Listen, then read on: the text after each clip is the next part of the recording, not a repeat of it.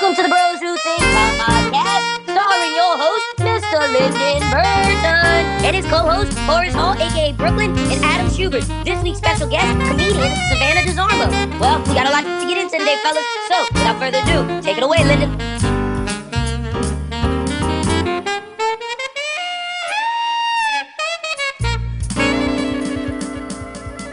Yes, ladies and gentlemen, welcome to another episode of the Bros Who Think podcast. My name is Lyndon Burton, a.k.a. Young Boy DeWitz, a.k.a. the People's Champ, a.k.a.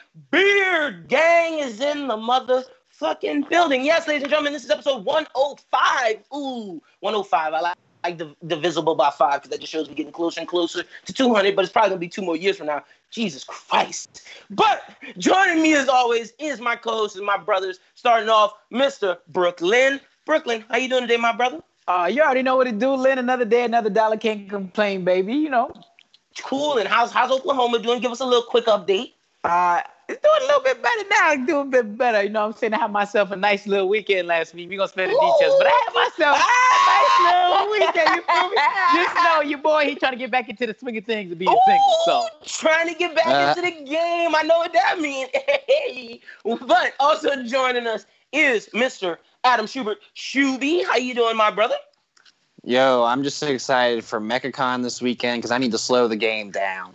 Ooh, Shubert's too in depth. Yo, Schubert, can I say like a little bit of your business? Like what?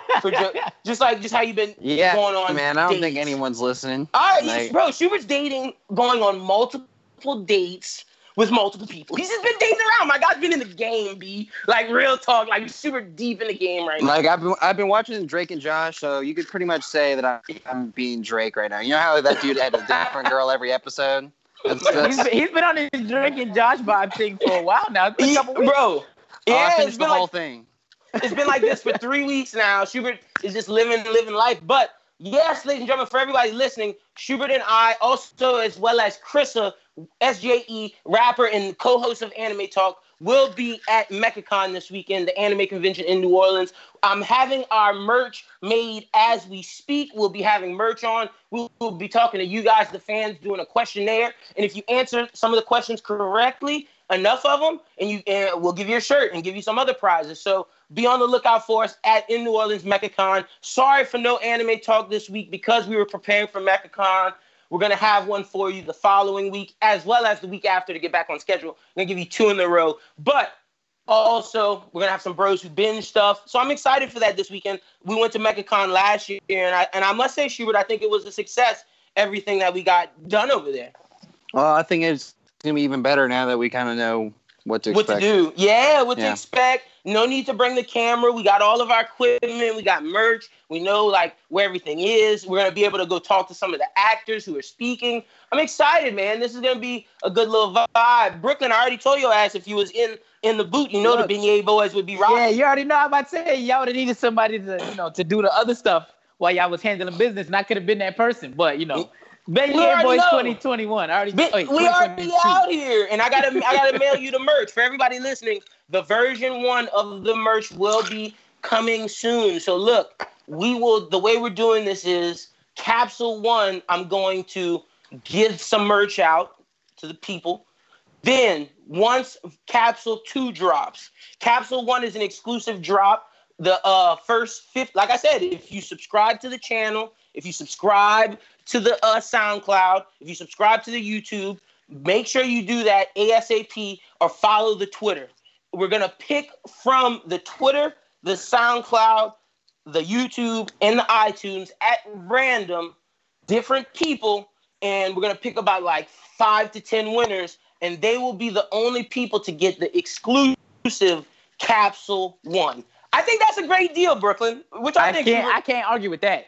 So we're gonna give Capsule 1 once we get the Twitter up to about, I think we're at like 300 something followers. Once we get it to like 500 something followers, we're gonna do a poll, and then like everybody who subscribed, we're gonna pull from random the followers on the Twitter, the SoundCloud, the iTunes, and the YouTube, and we're gonna give y'all versions of Capsule 1. But don't fret, for everybody else, Capsule 2 will be dropping around October-ish, because Capsule 1 is going to be from August to September, Capsule 2, October to December, and then we're going to start the new year off with Capsule 3. But can't go into any further details than that, but you'll be able to see a preview of Capsule 1 this weekend at MechaCon. I'm so excited, finally, after all these months of hard work.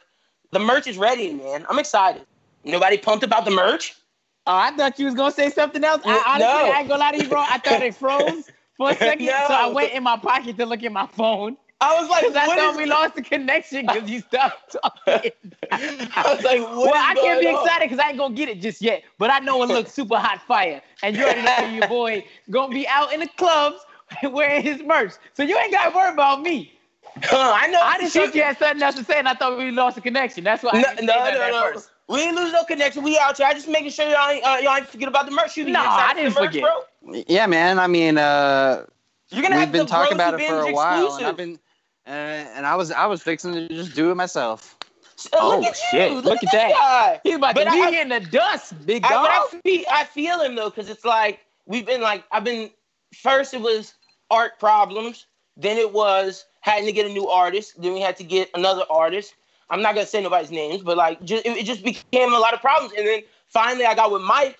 It was everything was ready to go. I had to save up the capital because we had to get the funds together. But the funds are straight now. Shout out to our investor, 100. Bros who thinks out here, baby. But Lil Reg was supposed to come on this week. Our intern, he was just in the car and his connection wasn't too fire.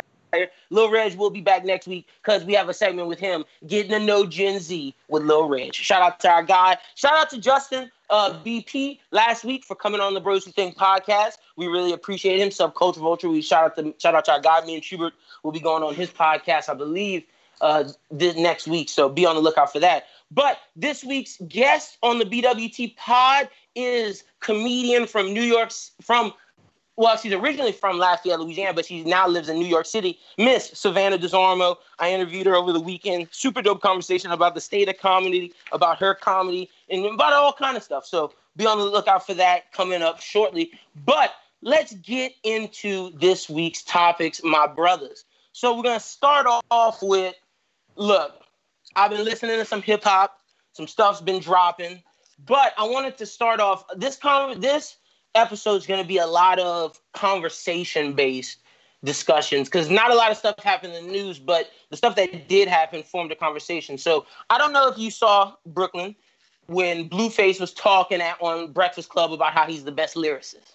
Everybody saw that, bro. Okay, come on. Boom. He's crazy, bro. You saw the Lil Tecca video that was coming around, how Lil Tecca is that genius, and it's a clip of all his lyrics, and he's like, I don't have no Glocks. I don't have no guns. I don't have, I didn't go to France. I don't have a Rari. I don't even have a license. I'm not fucking all these bitches. And it was just all the lyrics he said he was doing. He was like, nah, man, I don't do any of that. So I wanted to ask the question of, is the state of hip hop in a state of worrisome? Because it seems the artists that are out and about, that are getting the shine and the accolades, are not being artistically credible and are not being honest with the fans, as well as I think we might need to shift our dollar elsewhere.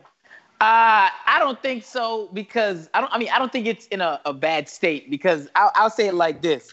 There's a lot of dudes back in the day that was talking about murder and these niggas ain't never held a gun. There's a lot of dudes back in the day that was talking about cooking up crack and they ain't never ever touched the Pyrex with the baking soda. So I feel like it's the genre, you feel me? Because like it started off with people telling stories about other people doing it in the hood, and then when they realized how much more profitable and marketable it made them to put themselves in the forefront, credit to G-Unit, because if it wasn't for 50 and them being actual gangsters, people wouldn't have continued that trend. But because when they seen the G-Unit and the games and the video games and how marketable it was, everybody else who wasn't about that life started doing that shit. So it's been going on like that since about, I gave it maybe even like 15 years it's been going on like that. Yeah, I know, but it's just, it seems even worse now. And maybe that's because of social media and we're hearing more of these people speak. It is, yeah. And like, because maybe I wasn't alive in the 90s and in the early 2000s wasn't following hip hop as close to where I was reading like Vibe magazine. I didn't really start following hip hop until I got to like high school, where I could get on the internet and follow the blogs. But at that point, when something came out that someone was faking it, it was like, oh no, we shun that person. Well, yeah, I mean, like the last I know person you to get remember in the shunned. blog era was Troy Ave. Yeah, I mean, but even before that, the last person to get shunned, really, I mean, I wouldn't say they shunned him because he's still out making music, but when 50, you know, exposed Rick Ross, Yeah. his credibility went down a lot. Like, he ain't have a number one album since then.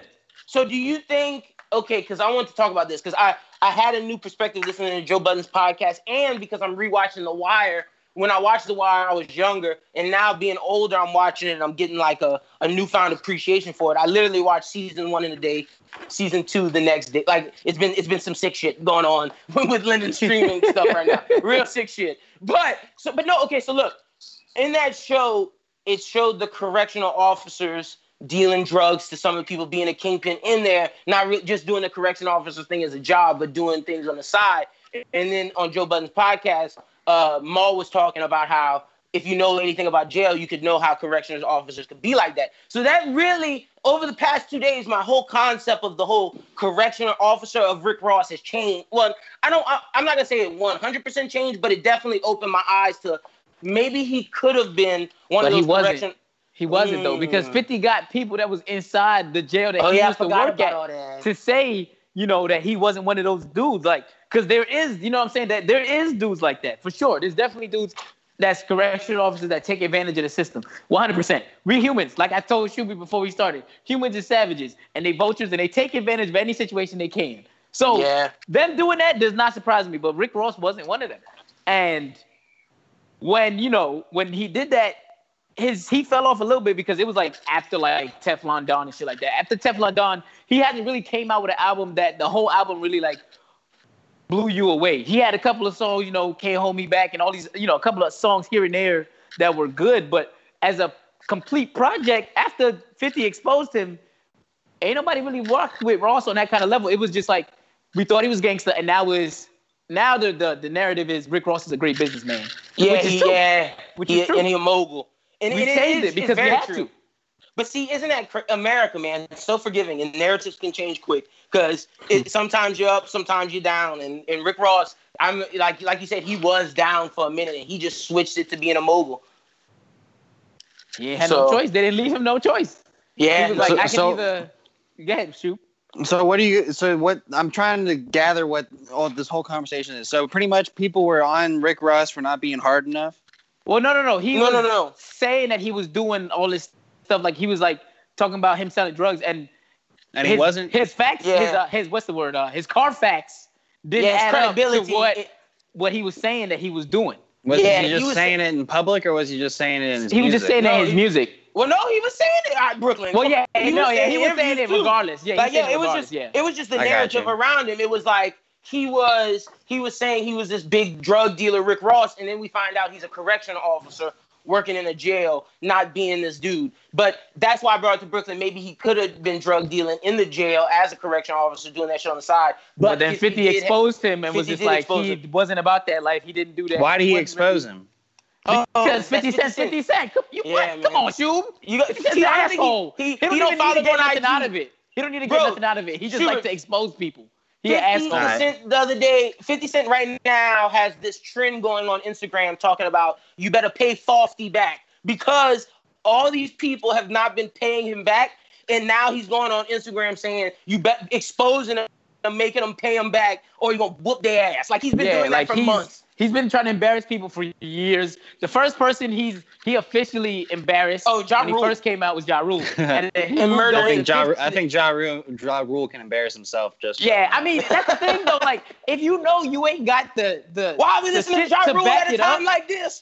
Like why would you back yourself up? Why would you hype yourself up to go against 50 if you know that there's holes in your story that he can poke at? And look, but I say it doesn't make sense. Ja Rule made great music, man. That beef really messed him up because he was hood Drake before. He was hood Drake, like honestly. Bro, that's what I'm saying. Like when 50 come at you, bro, your career don't be looking the same after. And 50 come, you poor young Buck getting it right now, man. I feel bad for that dude because if he really is LGBTQ. That sucks that 50 Cent doing that to him. Like, on some real shit. 50 like, don't care, though, bro. 50 he don't care. He don't give a rat's ass. He really does not. When we talk about, like, we Young talking about Blue and the them, Blue, not Young Blue. Blueface, yeah. And how hip-hop is showing, we're seeing some of these these people expose themselves. But in terms of Blueface, him saying he's the best lyricist is just he's just saying stuff just to be on, he on Breakfast Club. Let me just say some dumb shit. I get he came at Charlamagne with the fact that Charlamagne doesn't listen to his music. And before I did this conversation, I would listen to his stuff. And I'll say this, Blueface, his wordplay is interesting. I'm not going to say he's the best lyricist out of this new generation because there's DaBaby, there's Rico Nasty, Man Got Bars. Like, fuck all that. You don't even got to name nobody. He don't rap on beats. Blueface used to be a fucking athlete. He's not the best lyricist. No, like not at all. Because he was never working on that craft. That was never his thing. He never worked on that. Like, Blueface is wild, and like I'll give him, he has interesting wordplay, but the fact that he rapping off beat throws me off of his songs off rip. Like the moment when I heard Blueface Baby, what the fuck, not Tatiana, the other one. I don't know all the names. Me neither. They all got like one word anyway. Yeah, but it's the second single. Might have been Studio or some other shit like that or something. Whatever the second single was, when he came on, I was like, this nigga sound crazy off beat. And is that just me or is that He's doing it on purpose too. Like he think it's funny. He's my thing. Bring it back in. I'm not gonna be on beat. Like what? Like I'm the champion of the West. I'ma just shoot you in the vest. Like and just will say a whole sentence and then like the beat will hit and then the sentence is instead of going to the next stanza to get on beat, he's still going with the old flow. It's just like, bro, this shit is uncomfortable to listen to. And on top of that, like, my G, you're not really saying nothing crazy. Like, it's real uncomfortable to listen to.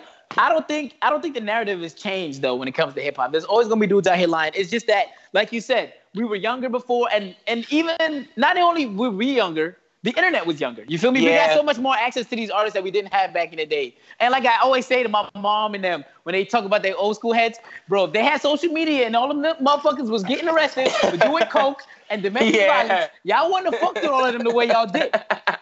So the Isley brothers carried blades on them. Yeah, you know what I'm saying? Everybody was doing booger sugar, you feel me? Everybody was beating their old lady. So like, for me, it's just like, it's just not crazy. The internet is older now and is exposing motherfuckers more, but they've always been faking the funk, baby. They've always been faking the funk. True.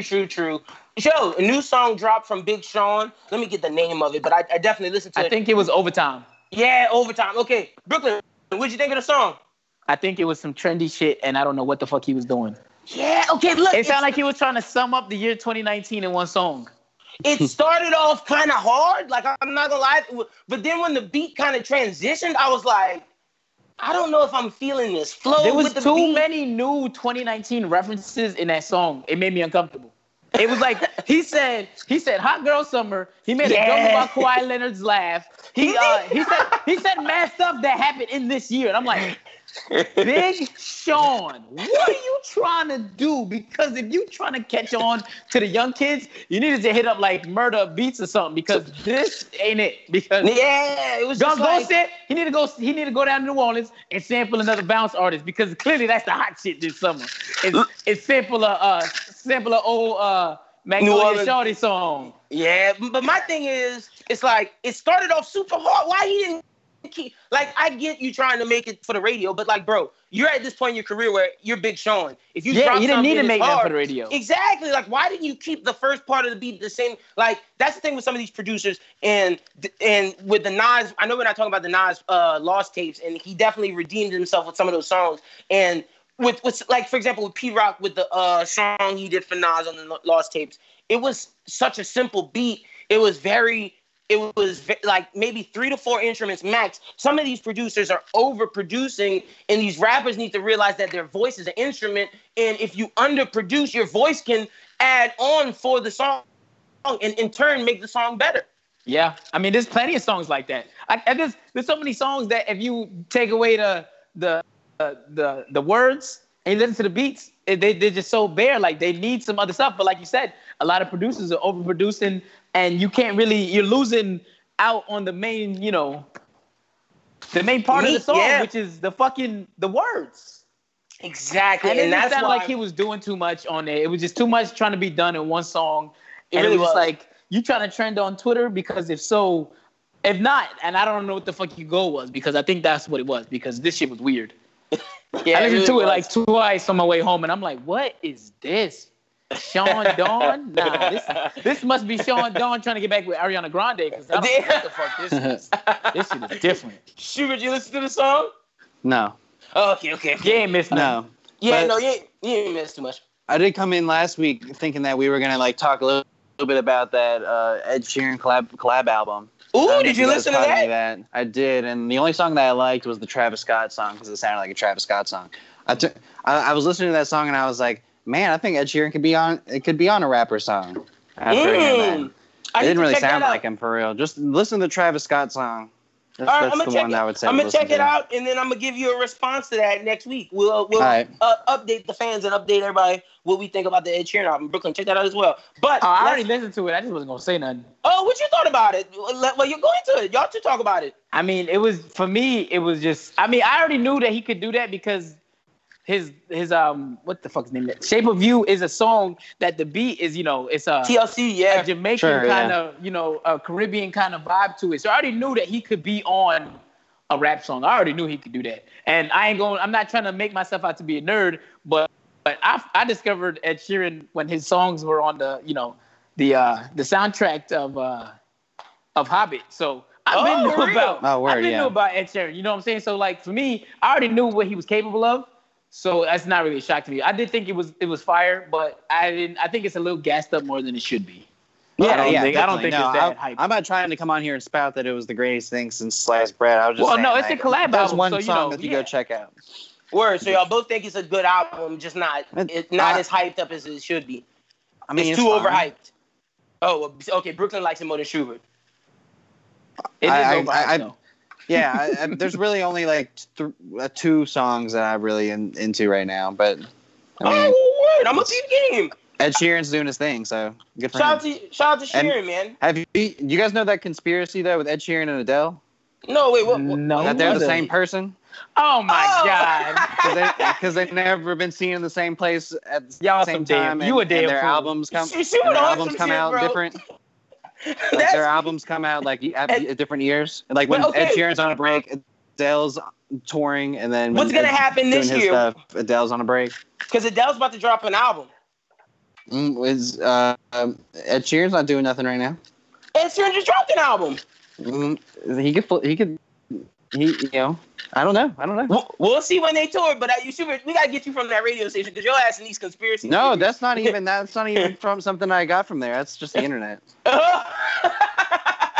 Conspiracy. We're gonna cut off his Wi-Fi bill. That's what we're gonna do. We're gonna make Wi-Fi on. We're gonna make a segment on the show where Schubert comes once a month. He's gonna give us the best conspiracy theories from that month. Conspiracy theories with Schubert. Ooh, we got some fire segments coming in 2019, ladies and gents. Making these up as we go. Get the X-Files music.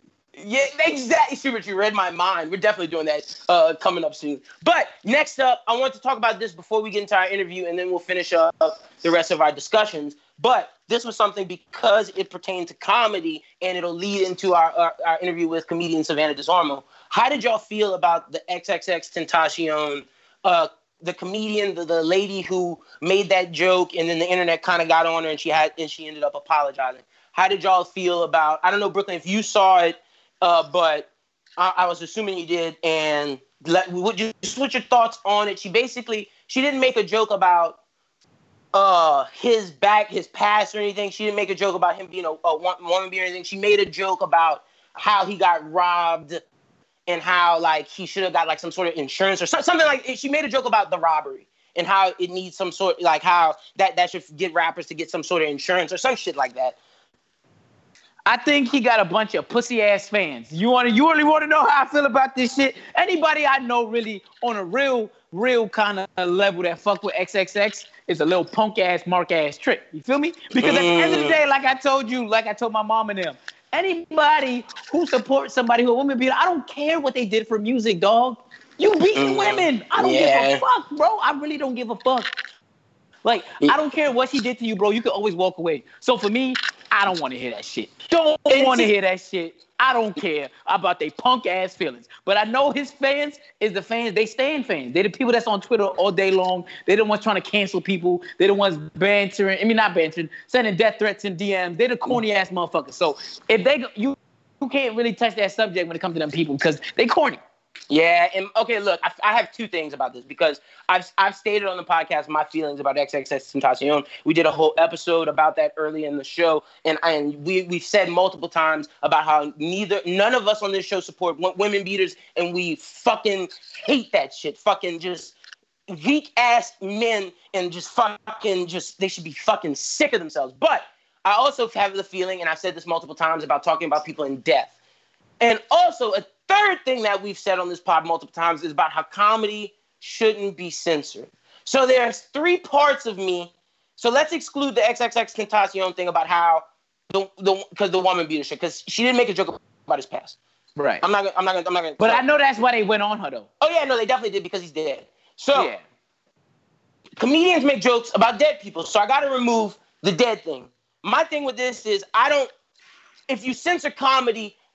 When does the censorship stop, and how much funnier? Like we lose something. And me and Savannah really got into this about when we were talking about say racist jokes and stuff, and just really being about PC culture. And she said she felt that you can say any joke you want. It's just how people feel about how tasteful it is or not. And I'm with that. Like you should be able to say any joke you want. It's just now you deal with the repercussions after. But I don't think we should censor comedy. You know what I've realized in my lifetime? You got to make a joke about yourself and your demographic before you can make a joke about somebody else. Yeah, true. In the stand-up, you feel me? So like, I didn't tell y'all this, but I found a place here in Tulsa that do an open comedy mic shit. I didn't sign up for it. Let's go! But I found. No, we got to talk about this. We got to talk about this off air. Like, yeah. But, so I was thinking about that, and all I was thinking was, if I do jokes, I got to make sure I make jokes about myself first. Before you get to other people, because if you just, especially with the internet, it's one tweet, it's soloed out, it's by itself. You can't make a joke about somebody like that in that context because we already know how Twitter get down. They went back fucking 9 years to, bull something out of Kevin Hart's past. Yeah. So for that, it can't be singled out. And in the instance of a tweet, it's always gonna be singled out. So in the term of making the jokes, when it comes to doing it in a stand-up or doing it at a show, it's not singled out to people out of there because you probably made jokes about yourself and they feel like they know you. No, you're right. Saying? When it's a tweet, they don't know who you are. They're just seeing the words. They saw the one clip. Like they didn't see the whole clip. Yeah, the clip. Exactly. But Schubert, how do you feel about all this stuff in terms of like comedy? I don't know if you guys saw Aziz's stand-up that came out on Netflix recently, but it does kind of talk about this line and where comedy is now, and I think it all kind of depends on the development of the joke. Like it's things that are hot button or touchy can really be funny, and if they're told in the right way. Yeah, no, you know what I'm saying? Like I don't think anything is off. I don't think anything's off limits. It's just depending on how you do it. And there's a lot of things that he touches on in there where like he talks about things that he said in his past and how, we in 2019, it's really hard to look back on anything and look at it in 2019 frames. Yeah, true. And so like, you got to be, let some of the past stuff die and just kind of realize what you're doing now. And I mean, I think that,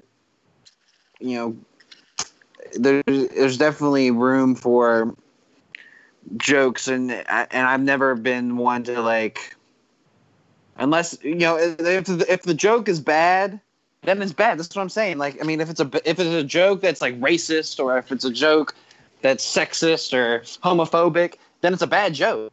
You know what I'm saying? Like, right. The punchline can't be, nigga, you gay. Like, that can't be the punchline no more. You know what I'm saying? Like, you're not in that era. That can't be the punchline. It gotta be. If you're gonna do one of those things where you make fun of a group, it better be a good joke and be tasteful and be witty. Like, if not, it's just gonna be a bad joke. Like, it might not hit. That's the thing. Like, so you can say it. I don't have a problem with you saying it. It's just whether or not that joke hits or not. That's what you feel like it's backlash. That's on you. Well, it also depends on the people too. I mean, everyone's got to stop being so high and mighty about certain stuff. They're not going to stop, bro. It's 2019. They're not going to laugh off shit. Well, no, that's what I'm saying. It's like, since it's like a war between, like, okay, so if someone from the right, like, let's say a comedian from the right, like, or anybody from the right does something, the left will say something about it instantly. Now, if the left does something, the right will say something about it instantly. So we're all looking for, and this is a shitty time, and both sides are extremely wrong for this. We need to stop looking for specific people to do something wrong so we can bash them about it based upon their political affiliation or their beliefs. But that's where we at right now. This 2019. That's what he said. Like when what you was talking about, like looking at things with a 2019, glass. Frame or looking at a 2019 glass or point of view is hard because this literally, like, that's all I see on Instagram is people digging up archive footage of people doing shit. Like, bro, you ain't got nothing better to do with your life. Exactly. Archive footage of somebody doing something. You ain't got nothing to do with your life that you looking back 25, 30 fucking years to see what this person was doing back when that shit wasn't really a big issue. Yeah. Now you trying to put it in today's spotlight and make it a hot button topic, and it's corny. It's so corny. There's also people just trying to out woke each other and like that too, or trying to. Ain't nobody sleeping, Shub. Ain't nobody sleeping. No, and I hate the word woke. It's just everybody trying to out argue everybody. Like, corny. And they're using the dumbest points. Like, at least when I argue on Twitter, I'm arguing about like movies and sports and fun. That's the only thing I argue about, bro. Right. I'm not arguing about nothing else, bro. It got to be something about the arts. And if it's not about sports or movies and stuff like that, I don't want to hear it. And that's my thing. I know people are like, oh, that's like not based in reality. Like, but like, do y'all hear how, like, if we're going to talk about politics and about the world, then we're going to have to talk about it, not arguing. No, we're going to have to talk about it where we can have an honest conversation and sit at the table and listen to those people. Unless we're doing that, I'm not having those conversations anymore. Cause it's like, it gets to the point to where it's like, oh, we're just going to scream at each other. Why can't we have a civil conversation? And I've seen sometimes on Facebook, I was able to have civil conversations and sometimes I'm not. So it's like, I'm through with that. Like, if I can have a civil conversation where we can listen to both sides, because like I've always said, I think some things in the right are right. And I think some things in the left are right. I don't think I'm not an altruistic person where one thing is 100% right. I think that's an ignorant way to live. If you're one of those people that think, oh, I believe this and they're 100% right, that's ignorant. Like, you don't think there's anything wrong about them? Like, there's some things you have to see both sides to, and that's the types of conversations I want to have when it comes to politics. If it's not that, then let's keep it pushing. Sure. Yeah. Word. Yeah, you got a point. With that being said, let's get to this week's interview with Miss Savannah DeZormo. Hello, Bros Who Think fan base. How you guys doing today? Today's special guest is someone that I've known for a while now, and it's crazy because if you say you would have expected me to do this podcast if you know me in high school, you could say I was talkative. Yeah, you could say he acted and whatever. But this person that I'm interviewing today, I took drama classes with. She was arguably the best actor when I was doing all this theater stuff in high school. And she was someone that like was a consummate professional, even in high school doing her stuff, at least to a kid younger than her, a grade younger than her, looking at her do her acting. But she's taken that passion. She's now a comedian living in New York. And I'm super, super excited to have Miss Savannah DeZormo joining the Bros Who Think podcast. How are you doing today, Savannah? Oh, I'm doing so good. Never better.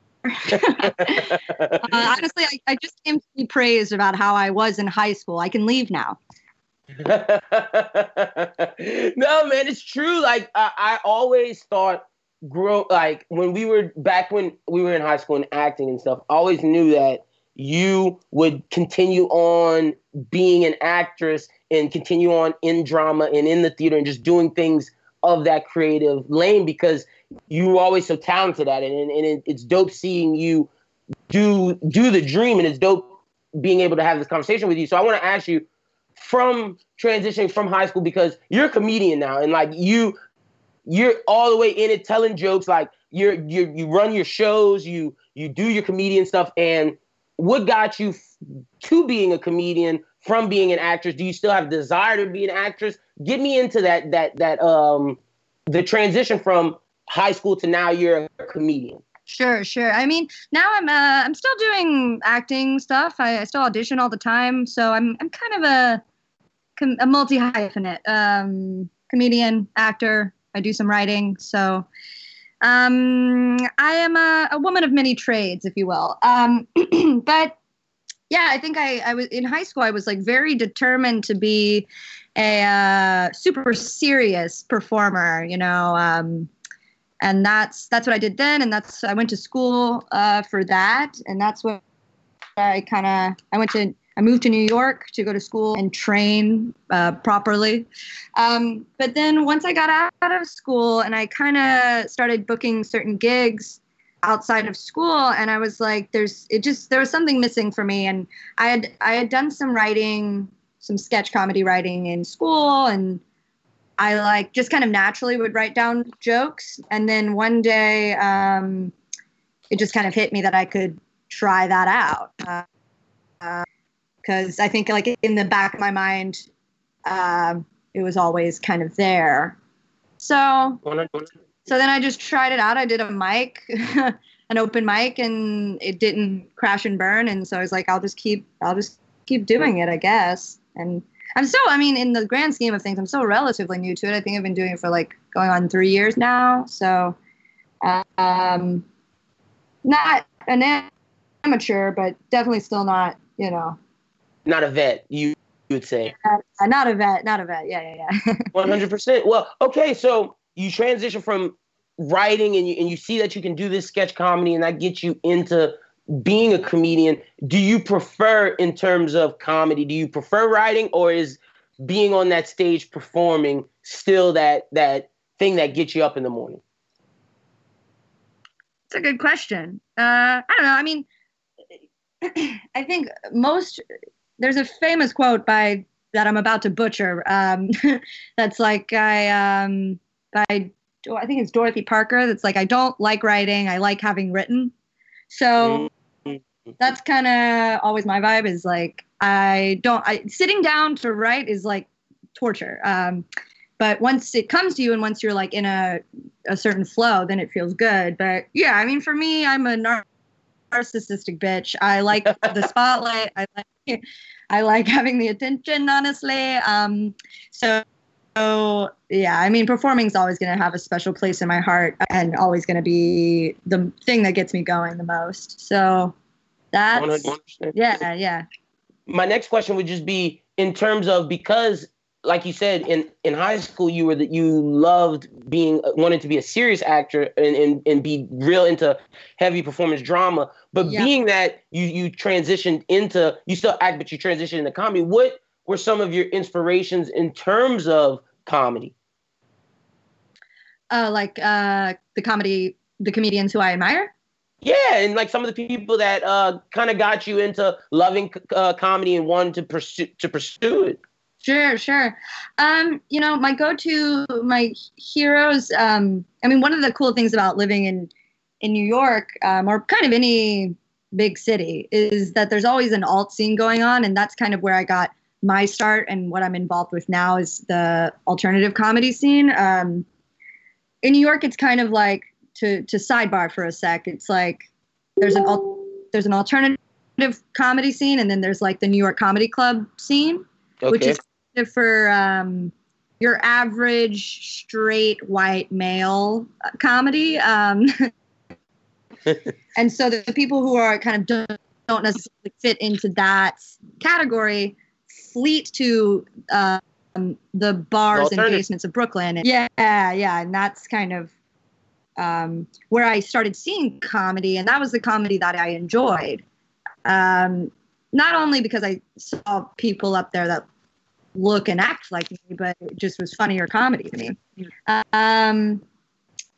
So I forgot the question, honestly. Oh, inspiration. So yeah, my two heroes, I don't know if you'll know them. Their names are John Early and Kate Berlant. They're a comedy duo, one of which actually graduated from NYU from the acting conservatory that I did. So I heard a lot about his name, when I was graduating. And John Early, that he was in Late Night, and he was in Neighbors too, I believe, if I'm not mistaken. Yes, that is a funny credit to bring up. But yes, he's before that he was writing his own stuff, and I think he got a writing gig doing Wet Hot American Summer, and then now he's on Search Party on TBS, which is a fucking incredible show. So they were kind of the king and queen of alternative comedy when I was just starting to realize that I wanted to try it out. So they've always been yeah. 100%. Now, I want to ask you in terms of how comedy is perceived today. Because I've talked to a comedian from New Orleans, Mark Caesar. We've talked to writers, and we've talked to people in the acting world who are fans of comedy. So and I always love having this conversation with people who love comedy. Yeah. How do you feel about comedy today in the sense of everybody always says, oh, we're in the PC era, comedy, it's ruining comedy, it's ruining people telling jokes. Like when you go to a comedy club, you should expect to laugh, you should hear different things made fun of. How do you feel and how do you approach that whole situation that the media and that I guess social media has put on us to believe that comedy is not the same due to the PC culture? Sure. I mean, it's a tough conversation for some people. I think, there's a certain type of person that had their reign in the comedy world for a very long time. And honestly, still get booked more and paid more in this industry. And I don't know. I think it's a good thing that we're being more careful with the way that we phrase what we say. Mm-hmm. I think the people that are up in arms about it maybe don't realize the amount of privilege that they have. And those are the type of people that think that they can get away with a lot and get away with the fact that, quote unquote, it's a joke, but they don't realize, given the amount of privilege they have and have grown up with, that they're being offensive. And I just think I've seen an obscene amount of comedy, and the smartest comedy to me, and it was the funniest and the smartest, funniest jokes to me are the ones that don't take advantage of a marginalized community. So that's where I'm at. I'm not, at the end of the day, I don't know. I'm like, if that's what you want to do with your platform, fine. But that's not what I'm ever going to do. I think it's good to think really hard about the words you choose. Yeah. That's where what's your opinion on it? Honestly, I'm with you because it's like, okay, you have this platform, and I always say, with this platform, my duty is to tell the truth. And it's to tell the truth in the sense of I have to always say what my heart feels, but at the same time, it's like you have to say what your heart feels, but at the same time, you have to realize that your words have power and they impact people if you have that specific platform. And if you're going to use your platform, why not use it for good instead of harm? Because I feel like you can, okay, we all know the typical stereotypes. For example, if I'm going to a comedy club and I'm going to see, for specifically a black comedian, and I go to his comedy club and I'm hearing the typical white jokes over and over and over, and it's like, bro, that's tired out. Why don't you not go at that community instead of tell a joke that would be less, I guess, less stereotypical? And it's like, or when they do the black stereotypes, I've heard those jokes numerous times. I want to hear something new. So I agree with you in the sense of for me at least, I enjoy comedy that doesn't necessarily have to rely on those old, tired out tropes and that have to just, I guess, use the marginalized community to get their laughs. Yeah, I see your point. I mean, I've seen a lot of funny jokes from black comedians making fun of white people, and I think that's a little, in my opinion, that's a little different. That's like, I don't know. It's when you're making fun of someone who has more privilege than you in this society. I think that's like almost fair game, as long as the joke is funny. As long as the joke is funny and smart and well crafted and well practiced. I guess what my point is, for example, since you brought up, you go to a comedy club for a Black comedian, let's say, and I'm sure you're familiar with Dave Chappelle's work. Yeah, definitely. Sure.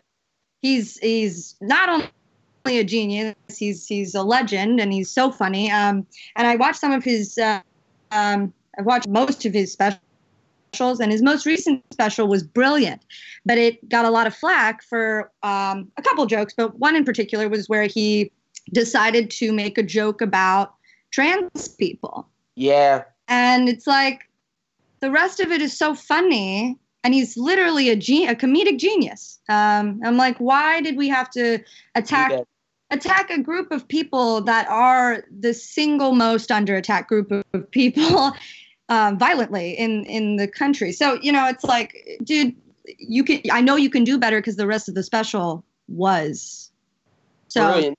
No, and see, I agree with that. And that's, I'm glad you used Dave as an example, because that's the thing. Like, I'm listening to Dave's first two specials are the ones that he recently put on Netflix. And like you said, the one with the transgender comment, I was like, why was that necessary? Or in the first one that he did, I think he caught some flack because he made fun of the LGBT community, but in terms of gay people, he made fun of that sect. And it's like, Dave, everything else you're doing is hilarious.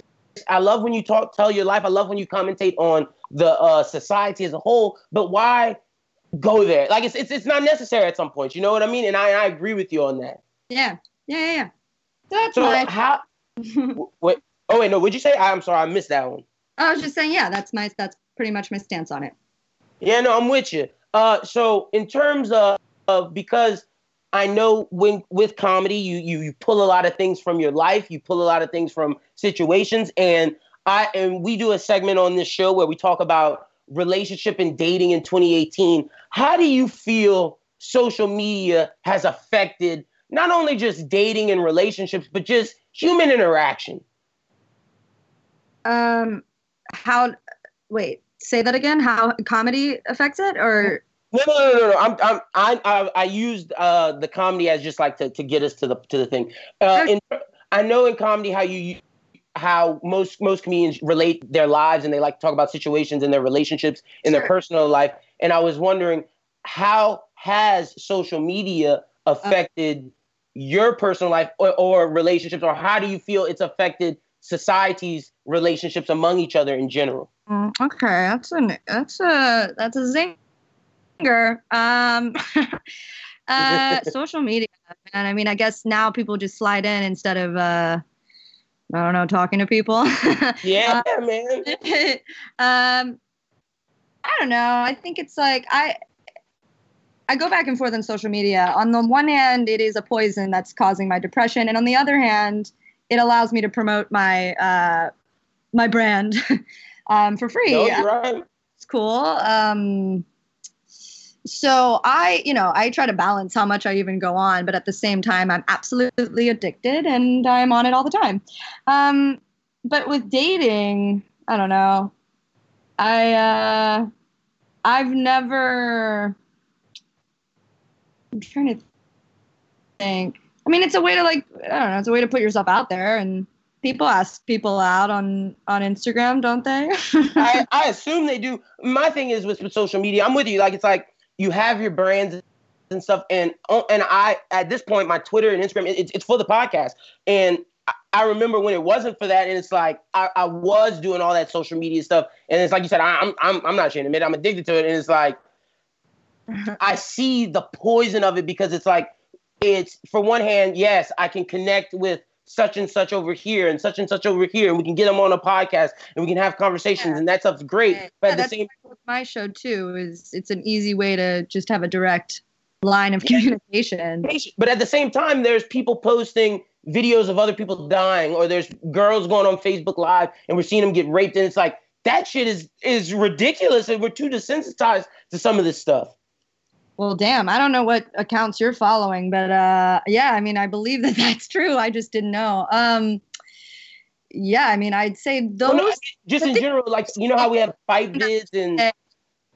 Sorry, what? No, I was just saying because it's not just I'm not following crazy accounts. It's just there's like there's all these fight vids or when Nipsey Hussle died, for example, the rapper, they posted his video all over social media and he was bleeding on the ground, and it's just like, I don't want to see a man die on just Twitter right now. Like, that's not what I'm trying to do. Wow, I mean, I had no idea. I didn't know about that, but I mean, I followed the news of his death, but I didn't know that the video was shared.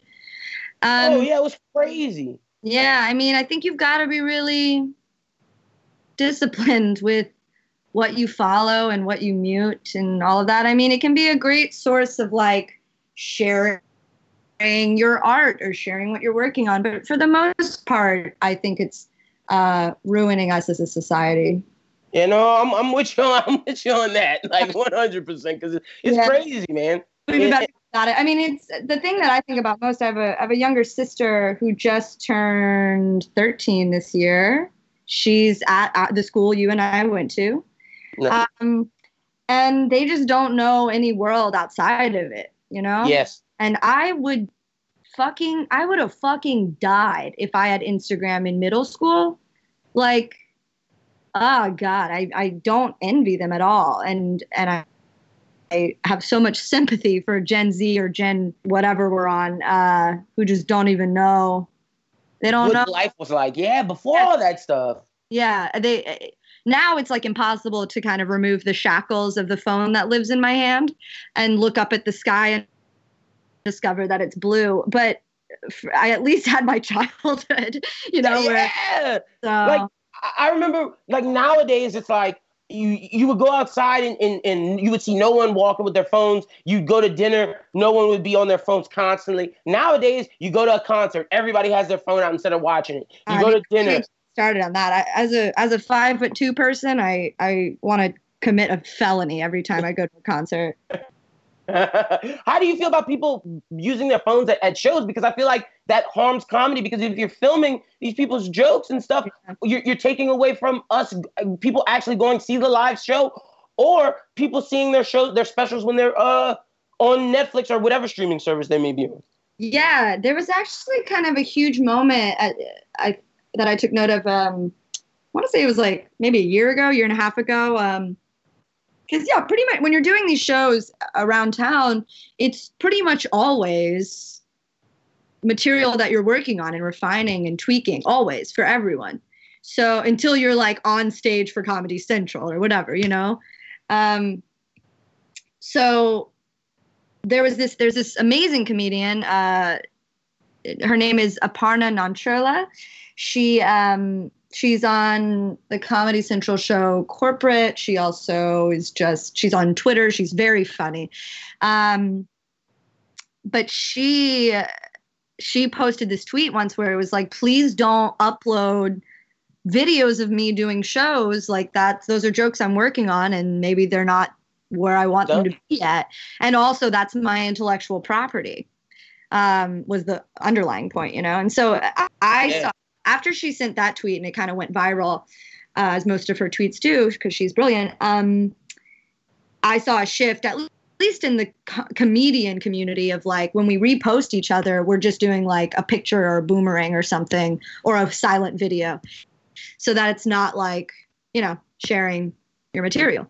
Yeah, see, I noticed you do that when you promote when you do your shows, or when you're like taking stories of like different comedians that are at your shows. You always do the boomerang. You never do the jokes or anything, or it's a picture. I noticed you doing that over the last couple of weeks. Yeah, that's kind of the name of the game. Also, I mean, honestly, who even watches people's stories? Aren't we just kind of tapping through them? Big facts. Like, you know, no one actually cares about us. We're all just living a lie. That's what's so funny about Close Friends, the Close Friends feature. Because I'm like, honestly, it is only my close friends, if that even gives a shit about my story in the first place. But I love this lie that Instagram's telling me that I have secrets to hold. Yeah, man, and you think that like, oh yeah, all these people watching my stories, like some people take their stories like, oh, I'm telling these words of encouragement every day. And look, I'm not bashing anybody who does that, because do your thing, whatever makes you happy in life. Drag them through the mud. But I know damn well they only have 50 people looking at that, and they're like, oh yeah, to all my followers, I hope, like, what are you doing, bro? Like, like, that's straight narcissism. But I mean, that's the society we live in today. What you watch? What you watch on TV, Savannah? Like, what you're in any streaming shows or any movies? What you been watching on the boob tube? Okay, I watch an offensive amount of television. I actually I'm sure this will be common ground for you and I. I just started The Bachelorette for the first time in my life. And it is, I will say, an incredible show. I'm such a slut for like just horrible reality television. So just give me the format that I was raised on and I will eat it up. Like, give me the dating show. I mean, I lived through, we both did the Next heyday, yep. The Rock of Love, the Flavor of New York Goes to LA, New York Goes to Work. You know, like, I watched it all and I'm here for it. But I also watch shows of worth. I'm watching Big Little Lies right now. I'm watching Euphoria right now. I'm watching Divorce on HBO, and I think I might be the only one in the world watching it. I was about to say, I don't know anybody watching Divorce, but I was gonna. As a child of divorce, it is my duty to watch it. But I do think I'm the only one watching it, and I'm okay with that. I will support Sarah Jessica Parker till the day I die. And then, of course, I watch reruns of Parks and Rec, The Office. Classic. Gossip Girl. I have a question I want to ask you. Have you watched It's Always Sunny in Philadelphia? You know, I haven't. It's so embarrassing to admit that. But never mind. I'm gonna keep my hot take. I'm gonna wait until you watch it. But I want to say this right now. I said this on multiple pods. I think when people always talk about the best comedy of, I guess, the 2010s or the this generation, I know Veep's up there because Veep is. I consider Veep on another level because it's HBO. I consider like a lot of HBO program different, but when it comes to like network comedy or whatever, people always say Parks and Rec or The Office. Yeah. I like to make the claim that It's Always Sunny is the best comedy of this 2010 generation.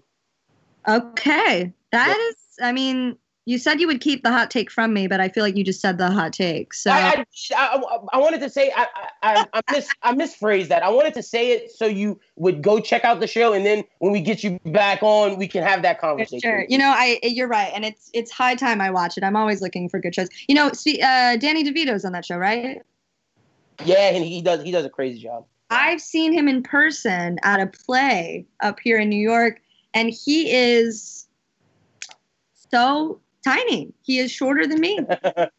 Oh my gosh! So the camera's not lying. Oh no, not at all. I mean, he's charming. He is a charming fellow, and I totally get where he was coming from with. Did you ever watch Matilda, the movie? Yeah. He directed that, I'm pretty sure, and he basically directed all of the camera angles to make him taller. And I'm I have so much respect for that. That's hilarious. That's awesome.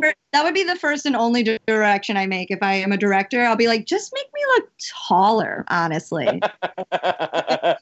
Statuesque, bitch. But I feel you on the reality TV. I'm watching The Bachelorette as well. I can't stand freaking the dude who just left. Oh my! What's his? It's not Jake. It's Luke P. Oh man, Luke P. Can't stand him. But what's your Wait, you're watching it? You're watching? Yeah, I watched The Bachelorette. Wow. Okay. First of all, I'm not caught up on the most recent episode, so don't spoil anything. I know that he hates that she has sex, so I'm very excited to find that out. But other than that, I don't know anything. But yeah, okay. Luke P is a menace and a bully, and so dedicated to his faith that it's terrifying. Man, that hometown visit should have scared her. He's in a cult. Yes, like, bro, that dude.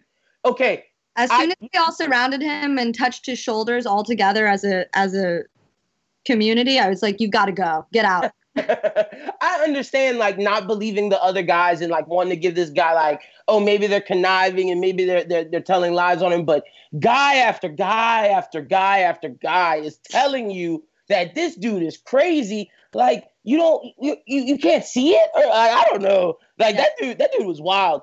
What do you think of Euphoria? Because that's a hot topic show right now and everything that's going on because of how I don't want to say. Well, no, how graphic it is. Do you think the show's good? Do you think the graphicness is for shock value, or do you think it actually supports the show and actually helps the show and it is just for the storytelling? Yeah, I mean, it's obviously HBO and they have to make something compelling, but every time I watch a show or movie set in high school, I think to myself, was I a loser? I feel you. Yeah, so I don't know though. I mean, I think it depends. I was talking to a friend of mine who has younger siblings in high school right now, and they kind of said that it's pretty spot on. Maybe not all of it, but some of it. I think things have changed, and I think they're even more immersed in internet and stuff like that than we were. So I do think it looks different than how we experienced high school. I mean, I was also like a very, very tame young lady when I was in high school. I didn't really break the rules. I didn't want to break the rules. So it's not at all like what my experience was, but I think it might be some people's experience, especially like middle of nowhere suburbia, which is kind of where it's set. But I love the neon lights that they have. No, it's a damn good show. I don't want a neon light, And I was a fan of Degrassi, so this just feels like elevated HBO serious Degrassi to me. Yeah, I would fear that kids that age watch it and get ideas, but maybe I'm just ancient and they already have the ideas. See, the funny thing is that's definitely happening because I remember watching Superbad growing up, and I was like, man, I gotta go. Like, it was always like I gotta go to a party like that, and I was always thinking like, no, it was all. And when Project X came out, this was by the time you graduated, but I threw a party that was damn. We got that idea for the party from that movie, so I know kids are doing that. Oh, so you threw a party? See, yeah. Cool. And I was not. I would have never. If I had the house to myself, I would have never hosted a party. The guilt. It was the biggest mistake in my life. Like, shouldn't have done that. People broke shit. Oh, you're like still paying for the debt you caused from the damage. Yeah, I mean, I don't know. It's so funny. It's like every show, because did you see Booksmart? It's kind of a similar thing where it's like, this person's parents aren't home, so we're throwing a huge rager. I'm like, oh, but the parents are coming back. Like, oh wait, that's the okay? I know what it is. I've been meaning to see it. That's the new movie Booksmart. It's with the two girls, and it's like, yeah, Olivia Wilde directed it. Yeah, it's like super bad for a new generation. Yes. It's got a really great soundtrack too. It's mostly kind of just music videos strung together, but there's a good story in there. Really, I need to check that out. I want to ask you a question because of this is something we've talked about on this podcast plenty of times. And being that you're in the industry and being that you audition for things and being that we've had the conversation. Well, we didn't have the conversation, but we've mentioned privilege and things like that already in this episode. I want to know.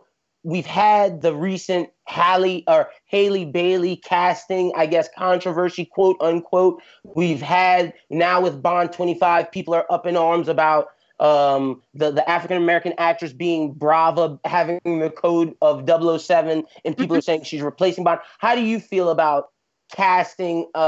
I want to. What's the proper word for it? I guess just these casting, gender swaps, race swaps. How do you feel about this and how we react to it as well? Yeah, I mean, I would probably rephrase it that it's not race and gender swaps. It's just more inclusive casting is happening, and I think it's really great. I mean, the incels of the world are just going to have a problem with everything, but. The Little Mermaid thing was really upsetting. It's such a shame. I mean, it's like, it's a mythical creature who gives yes! But That's my thing with. If it wasn't a mythical, I mean, it's happened before where it's a white comic book character and they cast a black actor or actress, and people are racist, and it's a huge problem in this country. And I think it's just going to keep. We're just going to keep having to make these quote unquote bold decisions to cast more black people or people of color in general, or women in roles you wouldn't necessarily anticipate, to slowly change, make this pendulum swing the other way. I think people with an immense amount of privilege who have had the metaphorical mic their entire life and have been taught that they are deserved of the mic, have a lot of problems sharing the mic. So Yeah. they're just gonna scream about it for a bit and then it'll die down. And I think, unfortunately, for people who are on the side of social progress, want it to happen faster than it might or than it is. I think it just moves like molasses, and that's unfortunate, but we've just got to fight against the MAGA crew. No, you're right, man. And the thing is, it's like, Really? I'm always like this. This is how I see it. I'm like, it's a mythical creature. Who says anything about that? Like, who says mermaids have a race? Like, what is that? So you're just being racist. And it's like, yeah, I mean, they're definitely racist, but it also brings up this whole group of people on Twitter that are my least favorite group of people, which is adults overly obsessed with Disney. yes. like- Oh my gosh. You really got to sit down and take a breath, maybe take up meditation, maybe do a light journaling session, maybe think about skipping Disney World this year and let go of your idea of what any of the Disney princesses could look like. Because you know what? They're all made up. Yeah, and it's not for you. It's for these young girls who need to see, like for example, it made my heart feel good because this is how I know this means something, and this is how I know that when people on the internet are like, oh, these casting things don't mean anything. I was like, they kind of do mean something, because when I went to go see Wonder Woman with my goddaughter, and I was in there with all these little girls and all these old women and all these women of different ages. And I'm a big superhero fan. And for me, it was like, dope. I get to see Wonder Woman on screen. But seeing my goddaughter's eyes light up because there's this strong woman and someone who looks like her doing this, I was like, okay, I know what this means. And it's the same thing when Black Panther happened. It's the same thing when all these different movies, like when Rogue One, you see a Latino character or a Latina character playing as like the main Cassian Andor as the main spy. It's like these things matter to maybe not people of our age, but they definitely matter to the kids growing up. I mean, I think I would argue against that. I think it matters to people our age and people older than us. I mean, I wept like a little baby in Wonder Woman because as it was happening, I realized I had never seen women fighting in that way, ever. Yeah. Like, oh my God, I'm going to go out of this movie and punch someone. I can't wait to wreak havoc. No, I mean, it's really powerful. Obviously, representation matters. If anybody's arguing against it, they aren't, woke. Yeah. No. they're just stuck in their ways. And it's like, I like how you said when you have the mic and you've had this metaphorical mic for so long and you don't want to share it. I like that phrasing of it, because I think that's true. Like when the mic's in front of you for so long and you just don't want to let other people get their turn. It's like, bro, get off the stage. Like it's like we've had so many stories, and like let some other people get some stories out. Yeah, and I think the problem is that I saw something interesting on Twitter now I'm going to steal someone's tweet who I don't remember the name of, but I think what they said is like they were addressing race, but I think it applies to sexism as well. I think people, especially people who grow up in a more traditional or conservative area, they have dozens and dozens of definitions of what it means to be racist or sexist. And it just kind of, whatever gets them off the hook really is the definition that they'll use on any given day. But I think people that the people that like uproar against a black mermaid, or uproar about any, Bond being a woman or whatever, they're just not really realizing the damage they're doing and fighting against it, because it has a great amount of good power. Like, so, you know.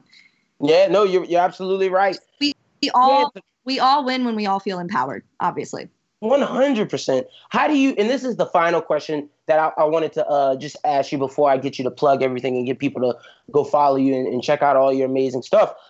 Yeah. How do you feel in terms of your comedy? Do you like to tend more to social commentary, to political commentary? Just give the people out there, for when they let's say they're in New York, they want to check out your show, or let's say whenever your special drops, or they just want to just follow you and know what type of comedy humor you have. Just describe your humor for us. Sure. I mean, if they're in New York, don't come to my comedy. I'm terrible. No, I'm joking. My comedy is all over the map. I think I talk a lot. My monthly show is a lot about dating, so that ends up being a lot of my material about dating and loving and everything that comes with that. But definitely social commentary. I try to keep it balanced, because I think, you know, we're being inundated with news stories all day, and sometimes you don't want to think about it, especially when you're at an hour-long comedy show. But sure, it comes up. I mean, I don't know if it's because we're just older or not, or if people are just more involved in the news, but it's like impossible to not comment on it. And in some ways, if you don't comment on it a little bit, you're like, it's like you're hiding from it. Yeah, you're hiding from it, or it almost feels tone deaf. See, that's how I feel like when I do these pods, man. It's like, do I talk about this Trump thing that people have been talking about for weeks and weeks and weeks, and it's just beating over the head? And like, I feel like it's obvious that this, like, for example, last week it was like, do I want to talk about, for example, when the Trump rally where the people were telling the congresswoman to go back home, and I was like, sure. To me, that felt obviously. Forget what you think about policy. Forget what you think about Trump as a president. Forget what you think about anything that's political. Just on a human level, a morality level, is that not wrong? Is that not blatantly having something to do with race? Or am I just crazy? Because that's why it was like, I felt like it wasn't necessary to talk about it. But like you said, if you don't, it's like, am I being tone deaf? Mm-hmm. I mean, yeah, I think you got to play it moment by moment, but in some cases, silence is violence, and in other cases, you feel like you're just a voice in an echo chamber. But what are you gonna do? Just gotta do your best to make sure that, like you said, speaking your truth. 100%. Well, the final thing of the podcast that we always do with our guests is we ask some rapid fire questions. We have 4 real quick that we just want to get through. First rapid fire question we want to ask, because you're from Louisiana, we ask this to all Louisianians. Okay. Gumbo or boudin? Oh, man. What kind? Ooh, well, I mean, that's up to, it's just the way I always do it. It's if you're on an island and you only get to eat one, and you can get whichever kind you want in terms of the category, gumbo or boudin, which one you choose? God, that's really hard, but I'll choose boudin because I can't fathom eating gumbo right now because it's so hot. I feel you on that. Boudin is so good. Man, being in New York, do you miss the Louisiana cooking? Of course, every day. And you know, I will say this, there's a lot of good Italian. What was that? Oh no, I was just saying, but you do have good Italian food. Good Italian food, but I mean, I don't like that as much as the stuff where I'm from. And there's a lot of Louisiana cuisine restaurants, but I pretty much refuse to go to them because I'm like, unless they were born and raised in South Louisiana, I'm not interested. Not trust. Yeah, no, I feel you on that. The next question we like to ask is if who's your favorite musician, or give us some of your favorite musicians or some of your favorite albums. Favorite musicians. Oh, God. Frank Ocean, Rihanna, literally anything Beyonce breathes on. I don't know. I kind of just let my Spotify absolutely fly off the handle every time I turn it on. Megan Thee Stallion has been kind of narrating my entire summer. Charlie XCX. Ooh, so you're part of the Hot Girl Summer crew? I guess I have to be if I'm subscribing to Meg Thee Stallion. Well, look, let me tell you this: the Hot Boys and City Boys are beating y'all right now. You're speaking gibberish to me. I don't even know. I will be a competitor. That's hilarious. All right, the final one we have is, we ask this to everyone. If you are the director of the Savannah DeZarmo movie, or the writer of the Savannah DeZarmo movie, how do you want that movie to end? To end? To end, yeah. With me dying, or what? Like, what is this? It's however, like, you're the right. Like, how do you want the movie? Like, someone has said, like, when the movie ends, I just want to die. Someone has said that before. Some people have said, yeah, I guess it depends if it's like the entire life memoir. Let me think. Yeah, I want it to be like this very moody, like blue is the warmest color indie that goes to Sundance and blows everyone away.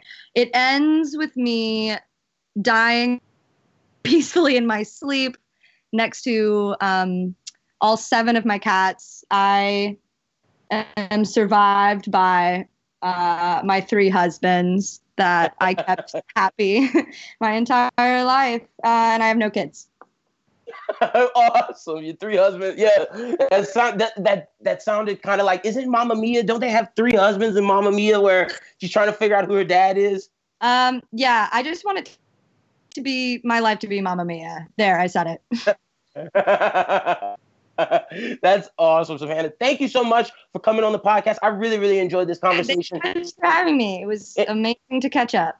Tell the people where they can find you out on social media. Tell them where they can just catch all your stuff and find out about your news, when your shows are, and where they can catch all that information at. Sure. I am famous on Instagram.com and Twitter.com at Savannah with 2 N's, and then my first 4 letters of my last name, which is DESO. So Savannah, DESO, and that's pretty much it. That is the way to keep up with this Kardashian. Awesome. Thank you so much, Savannah. And thank you so much for having me. Awesome. Back to you, Lyndon and Schubert, to finish out the rest of the pod. I want to thank Savannah for coming on the pod. Be sure to follow her on Instagram and Twitter. Be sure to go check out her show, Ghost Time Comedy. I believe when this comes out, I believe the show's on Thursday. But go follow her on Instagram, and you'll be able to listen to go to her comedy show. So thank you again, Savannah, for coming on the show. It was great reconnecting with an old high school friend. But let's continue on with some of the stuff going on in the world. So I told y'all before the pod, I wanted to have this conversation on censorship, and to do it, I had to set it up. So Dan Le Batard was on ESPN, and he gave this soliloquy and gave this talk about how when Trump said what he said about sending the people back home to their countries, he felt a way, being that his parents were the people who came to this country and got their citizenship the right way, and he felt that those comments offended immigrants and people, whether it's Latino Americans, whether it's Muslims, whether it's Pakistani people, whether it's anybody. If you're an immigrant from this coming to this country and you get your citizenship the right way, why are you telling me to go home? And that was what he talked about, and I agree with him. We're not talking about that, or y'all can talk about if y'all's points about it, but I wanted to stir the conversation too, because ESPN was upset with him, and he talked about how they can't say anything at ESPN if it's not coded with if Popovich says something, or if Steve Kerr says something. Ever since Jemele Hill, they can't talk about certain political things unless a sports figure says something about it, and he felt that censorship isn't necessarily healthy and conducive for the network. Well, how do we feel about that phrase? How do we feel about censorship in general when it comes to things? I'm confused. I mean, you feel the same I don't know way why. I don't know why Dan was surprised by this, because he seen what happened with Jemele. He was there. You feel me? So for me, it was like, bro, why are you confused, huh? Why are you confused? Because you've been there and you know how they get down already, bro. They built themselves on staying out of politics for 40 years now, because I think they celebrate 40 years this year. And when they did talk about politics, the ratings went down. Exactly. Yeah. So for them, it's don't do that shit, bro. And the Jemele shit should be fresh in Dan's head. So for me, it was wild. Like, like when Jamel did it, it was weird. It was a weird time for ESPN because a lot of people hadn't seen them do that before. Because, like I said, the internet's gotten older. They hadn't seen clips of them doing shit like that, and the ratings is going down. But with this shit, it's like, damn, this happened to her like maybe what, a year and a half ago? It wasn't that long ago. And but I do applaud him for saying this stuff. Yes, using your platform to speak your truth, I love it. I did love it, but at the same time, bro, you can't be shocked that the network did that to you because that's how they roll. Yeah, that's how and they always rolled. He hasn't gotten fired yet, but he's in the hot water. My thing is with some of these people, some of these talents. I had this conversation with somebody off air, and I don't know if it was my girlfriend or one of you guys, but I feel like some of these talents, now that they're at a certain level, why not bet on yourself? Bro, like if they will not do that, bro. I'm telling you right now. I'm in market 61, and I left Lafayette, which was 121, right? Mm-hmm. The kind of shit I could get away with writing in the script in Lafayette, I can't get away with that shit here because some of them they just scared to say certain things. Real. See, and we're not in national television. You feel me? That's what I'm saying. Like if you're a Jamel Hill, if you're and she did it, and she's doing very well for herself right now. A lot of them are scared that they're gonna get blackballed, bro. A lot of them feel like they'll never get a deal again. If you're Stephen A. Smith, why not do something? Stephen A. is not gonna do that. But see, that's my thing. You have the power. I'm confused. So you want these ESPN personalities to talk politics on ESPN? No. I'm not saying no. I'm not, because that's ESPN's rules. You can't, if that's your boss's rules, you can't go against your boss's rules because you're gonna get fired, and you can't be upset at the outcome of it because you know the rules. If you work for somebody, you can't set that company's rules. So my thing is, if you have through ESPN, you have built your name up to a certain point. If you feel you can talk about things other than sports. And I know for some people it's hit or miss. And for some people it works, some people it doesn't. But if you're that confident in your abilities, you already have made a fan base. Why not take that leap and bet on yourself? Well, it'd have been different if he would have did it off the air, with a different kind of thing. But he did it on their shit. So yeah, for them, he did. That's what that's why it's a little different. I'm not disagreeing with I'm not disagreeing with you on that. I'm not disagreeing. I'm just playing both sides. That's all. Yeah, no, ESPN has all rights to do whatever they want because that's, like I said, that's their network. And my thing is, I applaud Dan for saying what he says, but he has to expect the consequences. And my thing with that is, if you want to speak whatever you want, why not go out on your own? We're in the age of podcasts. We're in the age of YouTube. Yes, it'll take maybe for these guys, and for us, it takes years. But for them, since they already have their platform already with their Twitters and stuff, it might take them a couple months to get rolling, but I'm sure if Dan Le Batard went to Spotify, was like, yo, I want to sign a podcasting deal. Or they would have been like, let's do it. They wouldn't even have thought about it. They'd have been like, let's do it, bro. I don't know why some of these people don't stake out on their own. Schubert, how do you feel about any of this? Well, it's kind of like what we were talking about, how, I don't want to talk about politics. I want to talk about sports and the arts. Well, the people we go to listen to the sports and the arts, we're not trying to listen to politics. No, and I'm sorry. You're just alienating your base. Like, you're just I feel you on that. I want to bring something into the conversation that we didn't even come to you for. I'm sorry that's the case. Like, I'm sure, you have a platform, you can do what you want with it, but at the end of the day, you got to understand what your show's about and what people come to your show for. And you're absolutely right, and that's why I think at ESPN and at that place, or if you're at an FS1, that's why you don't do that. But if your objective is to speak on everything, then I'm saying leave that situation you're in. Yes, some of your base won't come with you, but you got to have faith in your abilities, man. Some of the people will, at this point, I know Stephen A. Smith has fans that don't care what he's we don't talking care about. where he at. We don't care where he at. We're going to follow him. But they're a fan of Stephen A. But with the thing, I gotta take back what you said about FS1, because FS1 let Shannon Sharp do what the fuck he want on Twitter. No, but okay. You feel me? They let him do what he wants. Twitter. Yeah, it's Twitter. You feel me?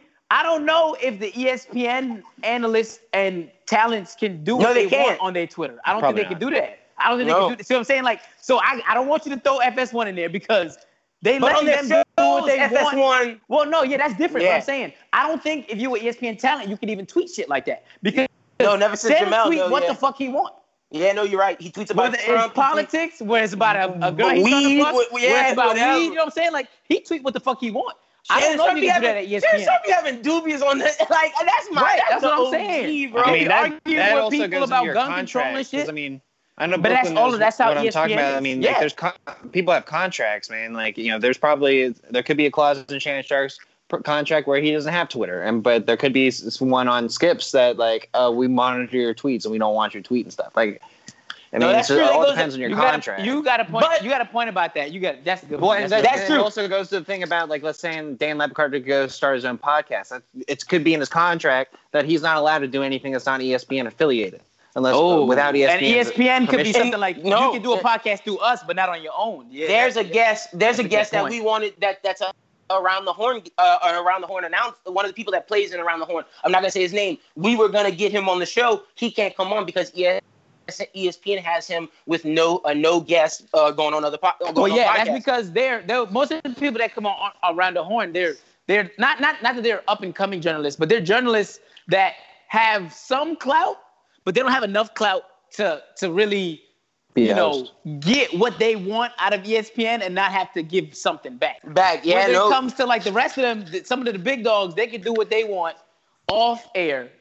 And, it doesn't pertain to ESPN. But some of the, the journalists ESPN like that. really seems more like a place where you don't have a lot of freedoms. I'll give FS1 their props. That's why I had to take that back. I said, hold on, big dog. FS1 can do their thing. Yeah, Jason Whitlock and them just threw a party at Dre's. Like, bro. The Vegas club. Like, I don't think ESPN You could can't do that, bro. You can't do that ESPN, bro. I got a friend that works for ESPN, and he don't do shit.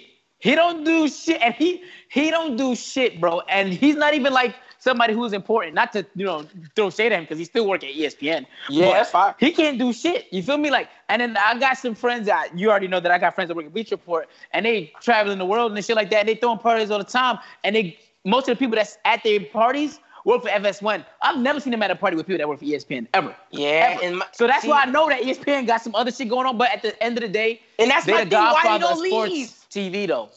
But okay, can we admit this? Let's have this conversation because me and Schubert have been felt this way. ESPN's programming, besides Stephen A. Smith and Max Kellerman, even them to a certain extent because they're going up against Skip and Shannon. ESPN's programming is horrible now. Oh yeah, it went downhill. I mean, but you know what it is? It's all about retaining talent.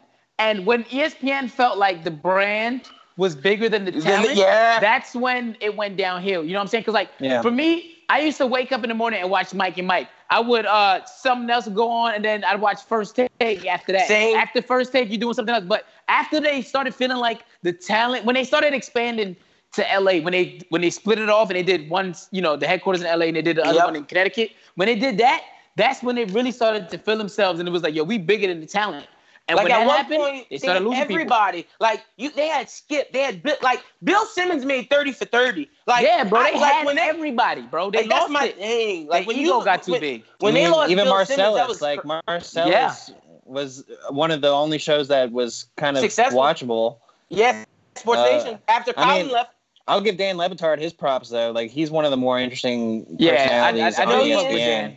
Yeah. No. And you do have Stephen A, but it's just like one of these things where the sports conversations in the media are dominated by Colin Cowherd, Skip and Shannon, and even Chris and Nick over whatever they got in the morning at ESPN. I don't even know. And Jason and Marcellus do the controversial shit.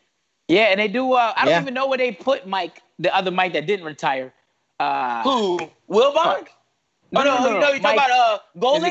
Is it Green? Golick is the one that retired, right? No, Golick. No, they just broke him up. Golick has a show with Trey Wingo in the same form of Mike and Mike. Yeah, that's what's they on broke them in the up morning. to do different shows. Watch. No, I thought one of them retired, bro. No, this is ridiculous, bro. Neither of them retired. ESPN is dumb. That's when they started losing shit. It's Trey Wingo, Mike Golick, and Mike Golick Jr. doing Wingo and Golick.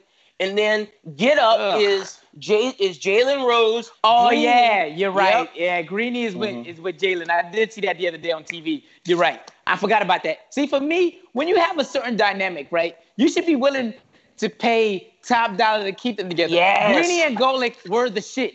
Stephen A and Skip were the shit. Like they had these dynamics going. Like Yep. I remember when fucking what was it? It was Around the Horn, and it was like PTI. Jerome is burning. Oh, was that Jim Rome? before? Oh no, Jim yeah, Rome- no. Okay, Jim look, Rome was it went- before Around Yeah, the Horn. no, okay, and so then they look, had it went- PTI after. You're right. It went. So whatchamacallit, Levitard had his show. Yeah. I believe His and Hers was there. Or numbers don't lie. Jim Rome is burning. Then they went Around the Horn, and then they went PTI, PTI, and then and then it went to Sports Center. Yeah, Well, and where's that's what I'm saying. Like, where's highly questionable in that?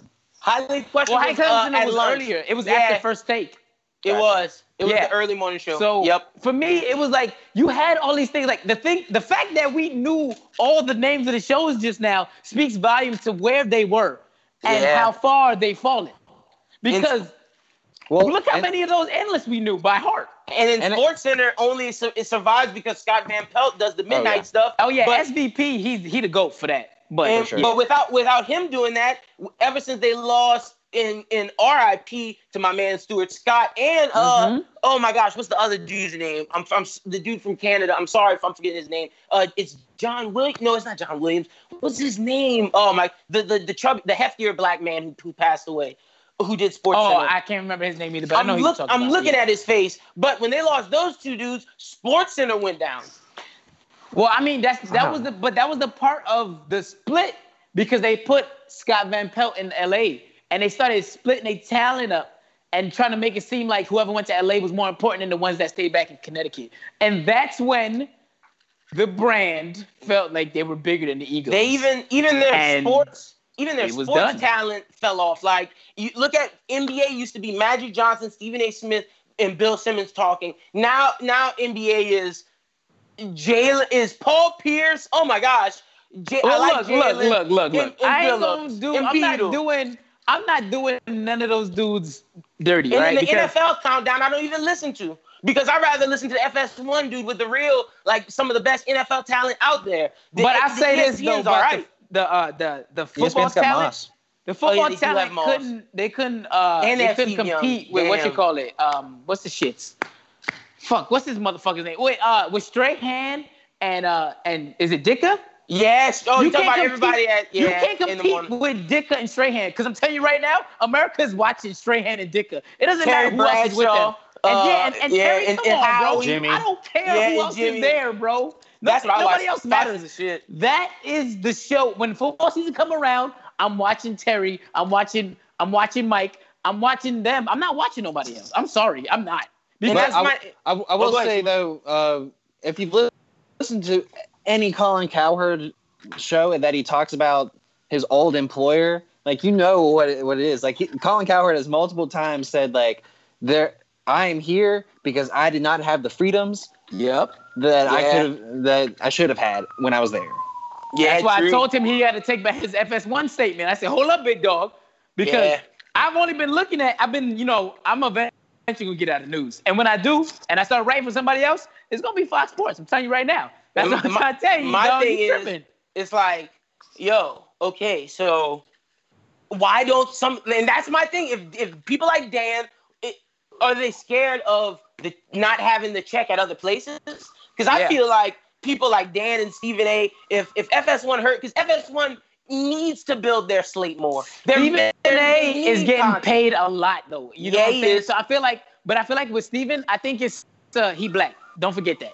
The pride thing. Skip left. I don't know Yeah. if he's going to go to FS1 just because of that fucking reason. Yeah, you're right. You show you're right, and he That's want the to be. main reason why I feel like he won't go. And he trying to make ESPN the shit, at least Yeah. with this, because isn't Stephen A about to have do a sports center? Like they work He at Stephen A, bro. They might, Like, bro. I mean, 'cause I know on he's on everything. NBA countdown next Yeah. year. As soon as the NBA season starts, you see Stephen A on that fucking television at least 6 hours out the day, bro.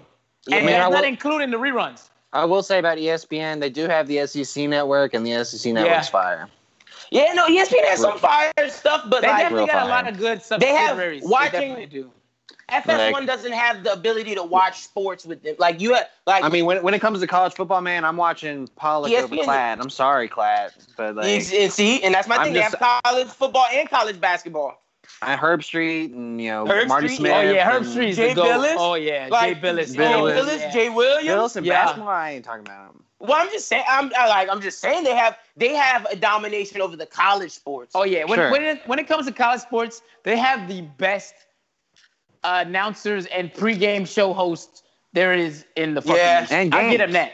And Oh games, yeah, but I mean right. the games is different though because we already know the Disney to buy complex that has shit, yeah. they have the stronghold on those games. I'm not trying to, as a business standpoint, I'm not knocking competing them. to Disney. When Yeah, it comes I'm to not shit like that, I'm not competing to that knocking shit. them. They They got keeping the them brand. games. The college football games, that's theirs. It's gonna be on ESPN and ABC. The games you want to watch for Yeah, sure, big facts. without a doubt. But when it comes to like the way they treat talent, you can tell that they treat talent like dirt. And it's a damn Yeah. shame that people on the outside can see that. Yeah, and it's like at this point, I remember growing up, I always wanted to work for ESPN. Now it's like FS1, Bleacher Report, like there's The Ringer, there's other places that I rank above ESPN. There's and so it many never was places like that. I don't even think I've looked at a job opening for ESPN, bro. Me neither. Like, and that's the thing. I've looked at job openings at The Ringer, Bleacher Report, like all these places. And ESPN used to be the godfather, but you can never take away what ESPN did. Oh no, yeah, they're gonna be the legacy. They're gonna be the legacy regardless. You feel me? But the fall of Rome was crazy. Like yeah. the fall of Rome was insane, and ESPN was Rome. But next up, TK, 55 years in jail. I saw He some ain't people beat on that case. He beat the No. race, but he ain't beat the case. I saw, and then he still got this was the case where he didn't have the gun. Now he got to go stand trial for the gun. TK never getting out of the jail. I saw some people saying it's free slow. TK. It's like I can't say free. I can't say free a murderer, bro. I'm Me sorry. neither. I felt the same way. I was like, I'm not hashtagging that. I'm not Yeah, liking no. hashtag. Nothing. Like I can't free no murderers. Like the system didn't wrong him. Like he did the wrong. Like I get it if it was like someone who got railroaded or some other shit or some drugs, like where we could dispute the shit. But no, this nigga was murdering people and made a song called "Erase," how he murdered someone and escaped the cops' jurisdiction. He gotta go. He gotta do his time, bro. I'm sorry, TK. Like You did the crime, you gotta do the do the time. time. That's Yeah. it. He looked like a little demon too. No He do. offense. He really do. But that's all we got on TK. Next up, let's do these two things in pertaining to comedy and sports before we finish off with our dating questions for the week. First up, Pacquiao Thurman. The question: should a 40-year-old beat a 30-year-old? That's crazy. Is Pacquiao back? Do we want to see him versus Mayweather? Because I don't. They're both 40 I don't. plus. They old as shit. Yeah. Yeah, you took the words out of my mouth, bro. Sit down. The both of y'all. Go sit down somewhere. Thurman, he got to go sit down too. But Pacquiao and Mayweather, we don't want to see that shit. Y'all old, bro. Go sit That's down what I'm somewhere. saying. I'm tired of that. But I mean, all I'm saying is put some respect on Pacquiao to come on in there and just, knock this Whoop dude ass. around, Yeah. Like, he I was mean, whooping that it dude's ass. just shows and cements that Pacquiao is one of the greats of boxing, regardless of losing to Mayweather. Oh no, 100%. I don't think Yeah. I would never discredit Manny Pacquiao. He's one of the GOATs, but he couldn't beat Floyd. That's all. He's just not the GOAT. He's one of the best ever. He's just not the best ever. Floyd, Yeah. I don't want to see him fight no more. I don't want to see. I'm not paying no more money to see Floyd dance around the ring with Manny Pacquiao. I was about to say that, bro. I'm I not ain't gonna paying lie that to no you, more. bro. I did that before. I don't even understand why people like. I'm the dude that I used to go to people's parties and I bring like I bring Chip and like, dip. Yeah, And bring what our do you need me to six-pack. bring? But I'm not Paying for the paying fight. for the fight because every time I'm seeing Floyd fight, he was dancing around the fucking ring. That's what I'm There's saying. I no ain't way never I'm paying seen- for that shit. Floyd, I ain't never seen Floyd, and maybe I was too young to see Floyd Bro, do the no, other stuff, he but I doesn't. ain't That's never not how seen he Floyd fights, bro. punch niggas like talking about. No, like Pacquiao fights. Oh yeah, sign me up, bro. I watch them shits. It's straight jab for jab the whole time. I'm gonna watch Canelo too. I'm not fucking with Mayweather, bro. I'm not Yeah, paying for them no. fights. I don't done care with if it's like a mind game.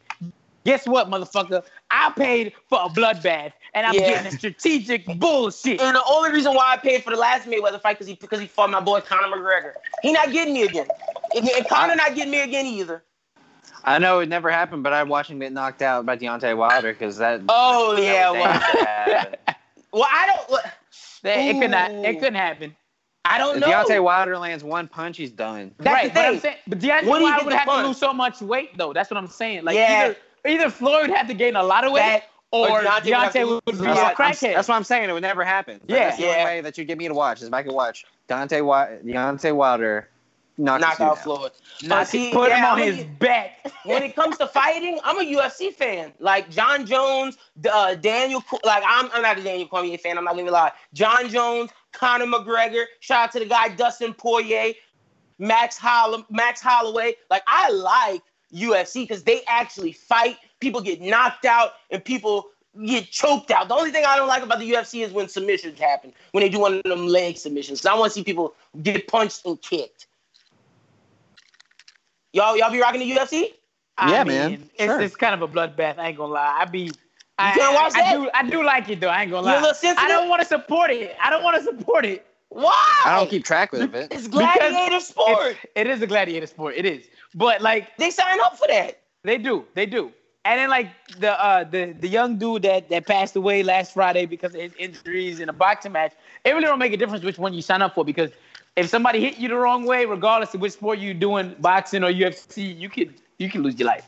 So Yeah, you could. I don't want to promote it, but I'll be watching. No. Okay, I'll be watching. You feel I'll me? I'll be watching too. I don't like to think about that. And speaking on that, rest in peace to the fighter who just recently died from that. He got in a fight and they threw in the towel late. He threw up after the fight. He had to get surgery to reduce the swelling of the bleeding. He ended up passing away. Yeah, he was 28. Yeah, man. That's the downside to the fight game. But if you look at history, that's how gladiator fights were. Somebody would always die. And if they don't die, then it's like a long, suffering shit, like Muhammad Ali, where you lose yourself and you live for another 20 years. Look, man, shoot me. Right? That's the downside of boxing. If I'm not the same person, don't let me live like that shit for 10 years, 20 years. Yeah, Fuck pull that. the plug. I told my girlfriend I don't want to be no vegetable. I don't. Yeah. Yeah. And even if Pull I'm the not a plug. vegetable, if I don't remember shit or I got shit that's fucking my head up, nah, man.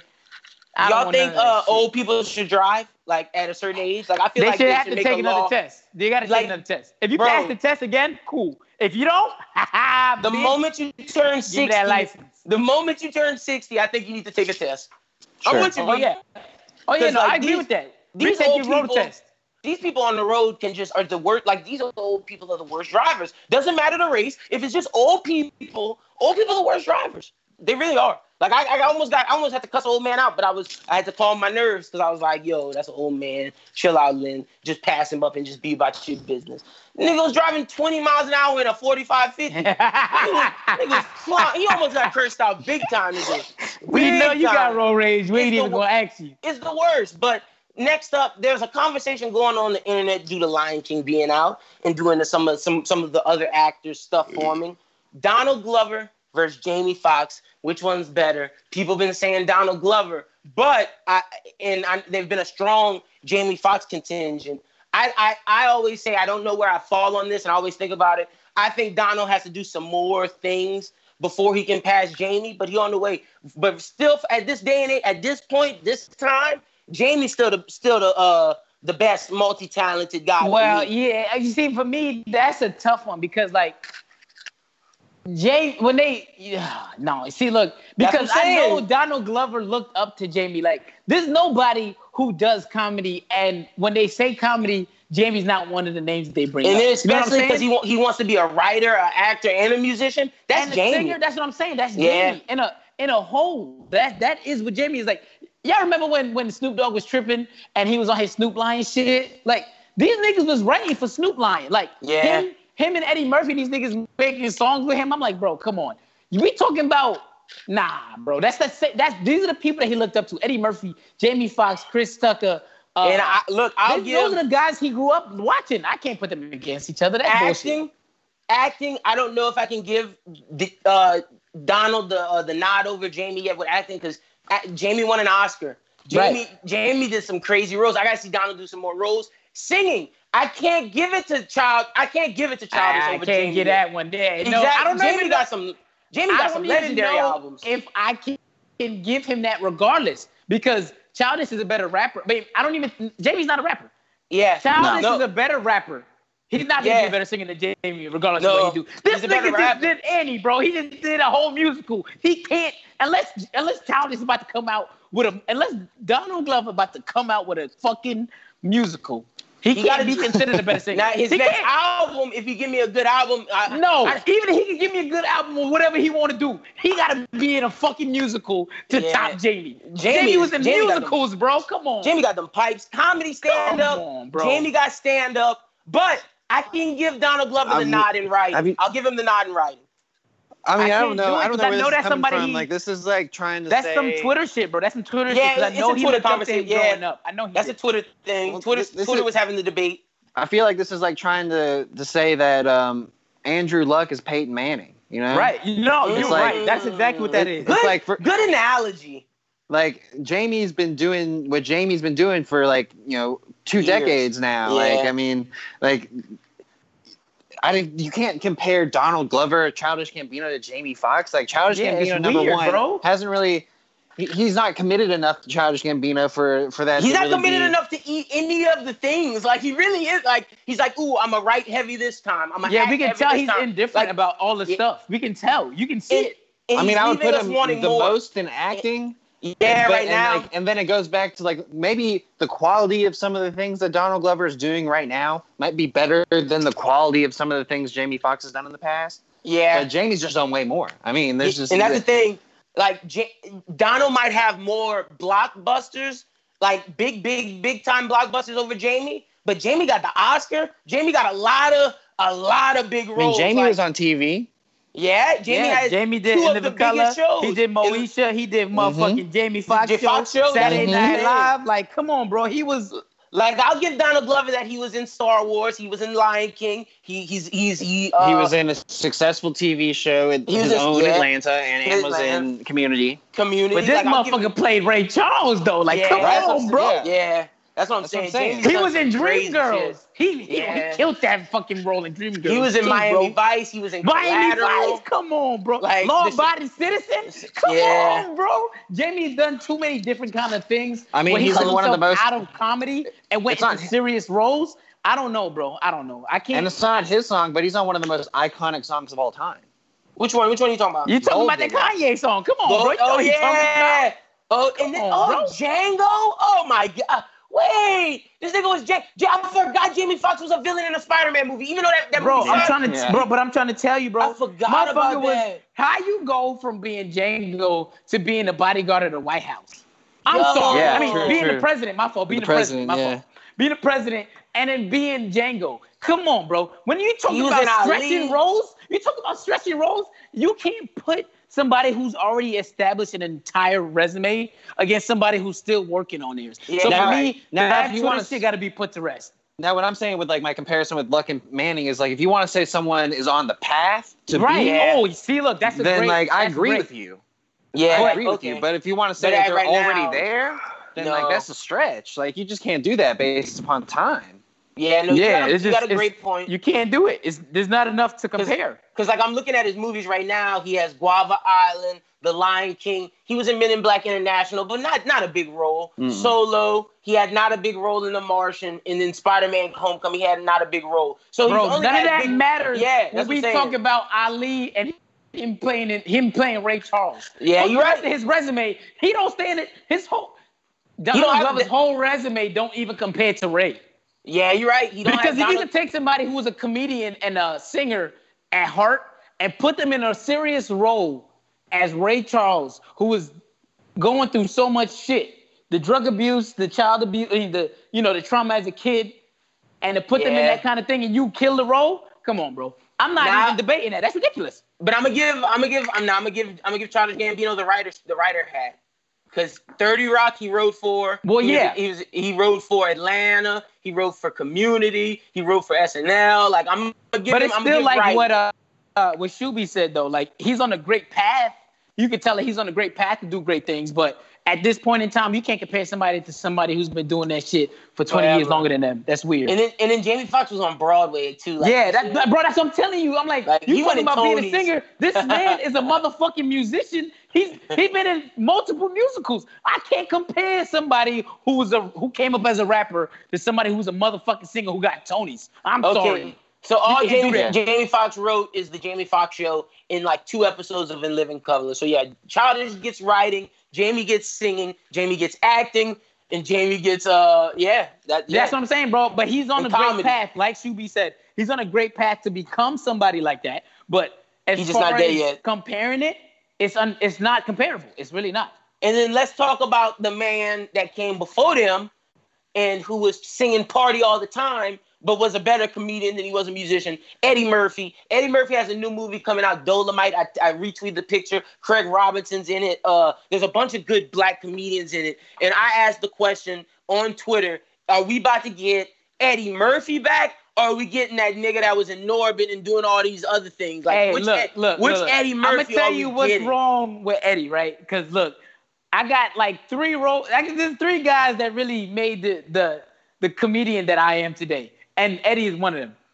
Eddie found out that if you make kid movies, you can make a killing off of that. And Eddie started chasing the bag and lost himself to chasing the bag. Yeah. Is Eddie about to be Eddie again? That's what I asked. Oh, yeah, Mike Evans is in it. Craig Robinson. Ooh, but that's what I'm saying. The people that's in it, I can tell that it's Eddie. It's not the Eddie that's chasing the bag. Because the Eddie that's chasing the bag would have had a bunch of Disney star cast. Yeah, you got a good point. That's what I'm saying. Like, I know what happened to Eddie. It was clear, honestly, to me, what happened to Eddie. It was that he got caught up after Dr. Dolittle. He got caught up in chasing the bag because those movies was making so much money. And that's and he started making hella kid movies after that. He couldn't help himself because they were doing numbers. He was good in Shrek. I mean, that's what I'm saying. Like, the kid movies was bringing in him bread, and he was like, oh yeah. He was Mushu, yeah. Like, that was earlier. He had great child actor voice acting roles, but his live action suffered. He gained weight. Like, Eddie used to be an action star. Like, Beverly Hills Cop was one of my favorite movies ever. All them shits, him, The Golden Child, all them shits, those Coming to America, my fucking movies, Trading Places. I'm trying to tell you, bro. Harlem Nights, Eddie Murphy is my guy. I thought I was Eddie Murphy as a kid. Nobody could tell me different. I thought that was my dad. Eddie Murphy was the man, bro. And then now the dude's putting out Norbit and all these other things. And I know he can't change the fact that he gained weight. He's older. He's an older man. I can't expect him to be an action star. But can I get the comedic Eddie of old? I don't know, bro. I don't know if he's there. I don't know if that guy is there anymore because honestly, it might have even been before it was the cartoon movies that started it. People didn't think Chris Rock was coming back, gonna be himself again. But, Chris Rock's gonna be in that movie too. Can I? I need to give y'all a hard take. I mean, a cold take. Oh, you don't like Chris Rock? Hot take. Chris Rock. I never liked Chris Rock. There was one movie he did that I liked. It was the movie, it was like a movie that he did with about him being married. I can't think of the name of it. Okay, wait, you don't like Chris Rock as an actor? Shit. I don't like Chris Rock regardless. I've never liked Chris Rock. You don't like his comedy? I like Everybody Hate Chris odd enough, but other than that, there's nothing he's done. There's nothing he's done other than that I like. Bring the Pain? No. Ooh. So you're not okay. I get it. You're not one for the political because Chris Rock is heavy political comedy. No, I just didn't think Chris Rock was funny. Regardless, I don't know. There was just something about him that I didn't like. It might have been his voice. I don't know. I didn't like Chris Rock from the jump. So your favorite Chris is Chris Tucker? Yeah, Chris Tucker, Eddie Murphy, and Dave. And Dave Chappelle, that really, those are the guys that really, my older brothers too. I can't lie. Those 2 were the first 2 that really put me onto the comedy shit. But when it comes to the people that was in the spotlight, Dave, Chris Tucker, and Eddie Murphy is really who shaped the kind of comedian that I am. And for me, it was just Chris Rock was there, but he wasn't the kind of funny maybe he is funny to people, but he's not the kind of funny that I seen in myself. Kind of funny that the thing that I saw funny was the thing that I feel like I could step out of my body and say. Mike Epps just being naturally funny as a person, I could relate to that. You know what I'm saying? Just doing naturally funny shit, not really thinking about it. Same thing with Michael Blackson. Those guys were naturally funny people, they didn't really have to think about it. But like when it comes to people that actually wrote their stand-ups and really put thought into it, Dave Chappelle, Eddie Murphy, and Chris Tucker. Those are the guys that were like, they can do multiple things. Michael Blackson and Mike Epps, those guys are just funny. Like they were born funny. Like they just, you can tell people who are just born funny, and those guys were just born funny. See, the way you feel about Chris Rock, that's how I feel about D.L. Hughley. I don't think D.L. Oh, I hate D.L. Oh, my God. We talk about political comedy? That's political comedy. I don't think D.L. Hughley's funny, bro. I'm not a D.L. Hughley fan. Like, the comedian that I think is funny, who my pops and moms used to really fuck with, but he R.I.P. and he don't get enough love. Bernie? Anymore. No, I'm about to say, because Bernie a goat, but go ahead. No, go ahead. Bernie's a goat. Like, I love Bernie, but I'm talking about Patrice O'Neal. Oh, who's in the office. Oh, yeah. You're right. No, you're right. Patrice was hilarious, man. Like, I remember, that's some of the things I remember watching those comedic specials with my parents, like, and it would be like, Lenny, get out of here, you're getting too vulgar. But like, no, man, like, that dude was hilarious. No, you're right, because he definitely never got the recognition he should have gotten. But he was fucking hilarious. Yeah, he was. But yeah, I don't like D.L. Hughley, man. I really don't. D.L. Hughley's trash. I thought you was gonna say Bernie when you said somebody passed away. I'm about to say no. Well, Come on, Bernie, a legend. I'll never forget that Def Comedy Jam special he did. The famous Bernie Mac clip. Yeah, look, Def Jam comedy really is like, that's where I got the Chris Tucker shit from. You know black comedy wouldn't be the same without Russell Simmons. Like, Russell Simmons made black comedy pop like 100. I know he and Bali escape trying to dodge his Me Too right now, but black comedy he's not going to. But it's all right. Yeah, black comedy wouldn't be the same without Def Comedy Jam. Like 100. That's a fact. In the Kings of Comedy. So 100%. Well, let's get to the last topic of the day. We have 3 things we talking about when it comes to dating this week. Yeah. So just relationships. First one we got, what's the furthest you would drive for sex? Wow. And how do you feel about driving? How do you feel about men and women driving for sex? Because I have a rule about this. Wow, that's funny. That's really funny to me. Because like, for me, I don't drive. But I'm not tooting my horn, fellas. I love y'all. I'm not trying to shit on y'all. I've had bitches fly from New York to Louisiana to get this dick. Did you pay for it? No. I did not. She paid for her flight. Round trip from New York. She spent a week in Lafayette. And she flew back. So for me, I don't do that shit. You feel me? I'm not about that life. But I got bitches that have done that for me. I had a girl fly from New York to Lafayette, and I had a girl fly from Atlanta to Lafayette. For some Okay. So for me, I don't know if more than 30 minutes, I'm gonna change my mind. Look at this shade, this nigga, 30 girls minutes. Be on some other shit. Girls will really fly halfway across the world for some dick. Sure. And that's how you know they love harder than us. Well, and going on Brooklyn's thing, I definitely had a girl come from St. Louis to come to Mobile. That's what I'm talking about, bro. But I know she was gonna drive. Don't have me out here. No, I'm not. No, I'm coming. My rule is that if it's something that's like, you'll be able to like stay, and it's not like a weird deal for you to stay, then like I'd probably go 4 hours. But if it's something that's like, you don't really want to, that's more of like for someone that you care about. Yeah. But like if it's someone that's, it's just sex, it'd have to be a day thing. Like I wouldn't go farther where I couldn't come home, Right. Ooh, okay. Like maybe an hour, but like. So have you ever done a long distance drive for sex, Shoop? Yeah. What's the longest you've driven to get about sex? An hour. See, all right, cool. I like that. An hour. Okay. Okay. Go ahead, Lynn. See, I got a rule. In my younger days, I used to drive to go get, and I would drive just from a hunch, like, ooh, maybe I got it this time. Like nothing popping off and laughing. Let me see what I could go do and be up. And now in my old, I'm like, nigga, you are stupid. I don't suggest that to anybody. The furthest I would drive, I think, is 3 hours and that's like Schubert said, I gotta have a guarantee that at least I can sleep at your house if I'm driving. Yeah, and like I gotta have a guarantee that I'm at least get a kiss. Like I'm not trying to, you know what I mean? Well, I mean, like, I would assume you're driving for some pussy. If you're not, if you're driving just for a kiss, I'm gonna have to come back but look, you know what I mean? Like when I say I gotta have a guarantee that I'm sleeping, like I'm not mean like I'm coming over there, we watching a movie and I'm sleeping. And I meant like a guarantee of not getting kicked out. That's what I meant by guarantee of sleeping. Like I didn't make sure I can rest before I hit back the road. I mean like a guarantee that I'm gonna get some love that night. Like I'm not driving. So what's the furthest you've driven? Furthest I've driven, 4 hours.